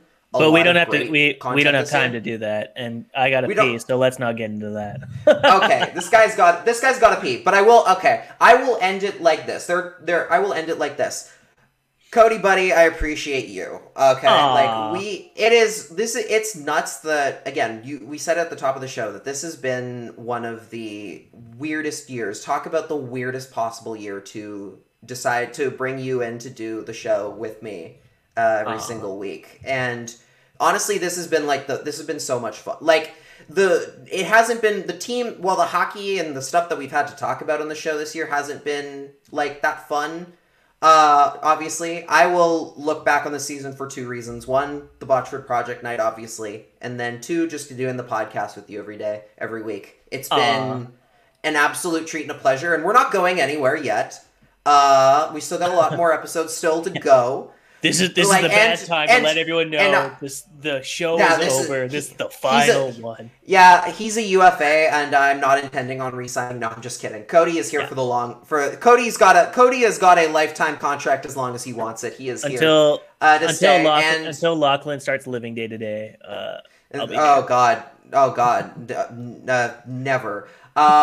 Listen, and yeah, honestly, just the fact of how much the show has gotten better, from our first episode together, we've now done, I think, close to 40 together already. Pretty nuts. We've done a great, this has been so much fun, just seeing seeing the product improve on our show every single week, more and more people coming and listening to us. And honestly, guys, like Cody, thank you. You're awesome. It's been a pleasure covering this season with you, even if the season itself hasn't been good. Yeah. And I wouldn't have wanted to start a Canucks podcast in any other season with anybody else but you, because my God, what a season to start doing a weekly podcast. Because holy shit, what a wild season to start covering hockey, man. Yeah, again. Unreal. Bad seasons are not fun for content. Don't misconstrue what we're saying. It sucks covering a team when they're not good. It's the worst. It is so hard to find ways to enjoy it. The ways like stuff like this is how we try to find our best way to enjoy it. Is we have a conversation, we chat, we make jokes, and that's kind of just how that's how we get through it. It's kind of, we're not so much finding ways to make fun of a bad season as we are a support group for ourselves, and hopefully this is basically guys. this is like Canucks therapy or like a cathartic therapy where you get to vent because you can't really. You can only vent so much to people that have no idea what you're talking about, and they just look at you like a crazy person. So yeah, this is really great. It was really awesome too, like to sandwich in between like recording like episodes to see you get picked for the Botchford project, like a thing that I was picked for. So it was just like, that's my boy, especially considering, like, as I said in our earlier episode, it was very, very good to see that because, like I said, I helped a lot of people with their applications. And if you didn't get in and one of them did, this would have been the most awkward back half of a season, I think. I could possibly imagine. So you traitor. Yeah, that would have been pretty ugly. There's that, and we've been doing a bunch of, and I think also we've been doing. Both of us have been getting opportunities to do a lot more things since this show has started. And I don't know if I can speak to that so much from your perspective. You pretty much had your own thing. You were very well established before you came on this show. But I know for me, if it wasn't for you coming on this show, I wouldn't be getting half the opportunities that I am right now. So you'd have got there anyway, dude. You're killing it, and we're gonna try and kill it some more this off season, this summer. There's obviously a lot to cover. We have the expansion draft coming up. We have the entry draft. Lachlan is going to be taking a bit of a break as I can't marry him. And so he'll be fleeing the country for a little bit. I'll actually still be doing the show during that time. I'm still available to do the show. So basically, just very quickly, because I know Cody wants to get going here. Here's the plan for going for the off season right now. We're gonna keep doing 2 episodes a week, every single week throughout the playoffs, through the draft, through the Seattle expansion draft, and then probably the first week after free agency opens. After that, we're going to take a month off, and then we'll come back with just one episode a week up until the regular season when we'll go back to the two. Yeah. That's that's the preliminary plan. The shows might get a little bit more different in how we do things rather than what we do during the season. Yeah. They might be closer resembling to like what we do on Off the Post. They might be more interviews. They might be a lot of things. We're going to try some stuff. But we are not going anywhere anytime soon. We got lots more to come. We will be back with 2 episodes next week, and the week after, and the week after. We got lots more to come. Yeah. Content's coming. Thank you guys. It's been great. Thank you guys for listening. You can find myself at Cody Sievertson on Twitter. My site, commentsharvest.com. Bookmark it now before I change the name, because that's probably going to come depending on the Abbotsford AHL team's name. Lachlan, where can the fine folks find you? You can find me on Twitter, Instagram, Facebook, and TikTok at Lock in the Crease. You can find my work at lockinthecrease.com. Tomorrow will be the last North Division Power Rankings ever. That'll be coming out tomorrow. So look out for that. Also, please go check out, if you haven't already, go to Canucks.com. You can find my Botchford Project article on Nils Höglander. And yeah, I have lots of content on the way in the next week. Actually, we've got some stuff I got some stuff in the works for the next week before we officially wrap this season up from a writing standpoint. Yeah, I don't have that much content coming out. I got a review of like as we spoke about earlier, the very, very, very minimal Canucks prospects that they have in the AHL system that might come back and might not come back. And I'm going to do a deep dive into their season and what we can expect in Abbotsford next year. Until then, folks, thank you so much for tuning into this season, though. We really appreciate it. If you enjoyed the show, check out our Patreon. One. Yeah, if you enjoyed the show, check out our We're going to go to some exclusive. Yeah, $5 a month. Yeah, $5 a month. Go check that out and subscribe on all your local platforms, including YouTube. Hit the like button, hit the subscribe button. It really, really helps us out, and we're going to keep, again, lots more shows to come. And leave us reviews. Like, come on. Yes, please. This takes 2 seconds. Like we're doing this for you. Come on. Don't be jerks. Don't shame the viewer, the viewers and the listeners. How dare you? I leave reviews on their products. So I think we should just, leave this episode on a thank you, Jim. How about that? Let's leave it on that. Bye, everybody. Thank you so much. We'll be back on Friday. Bye.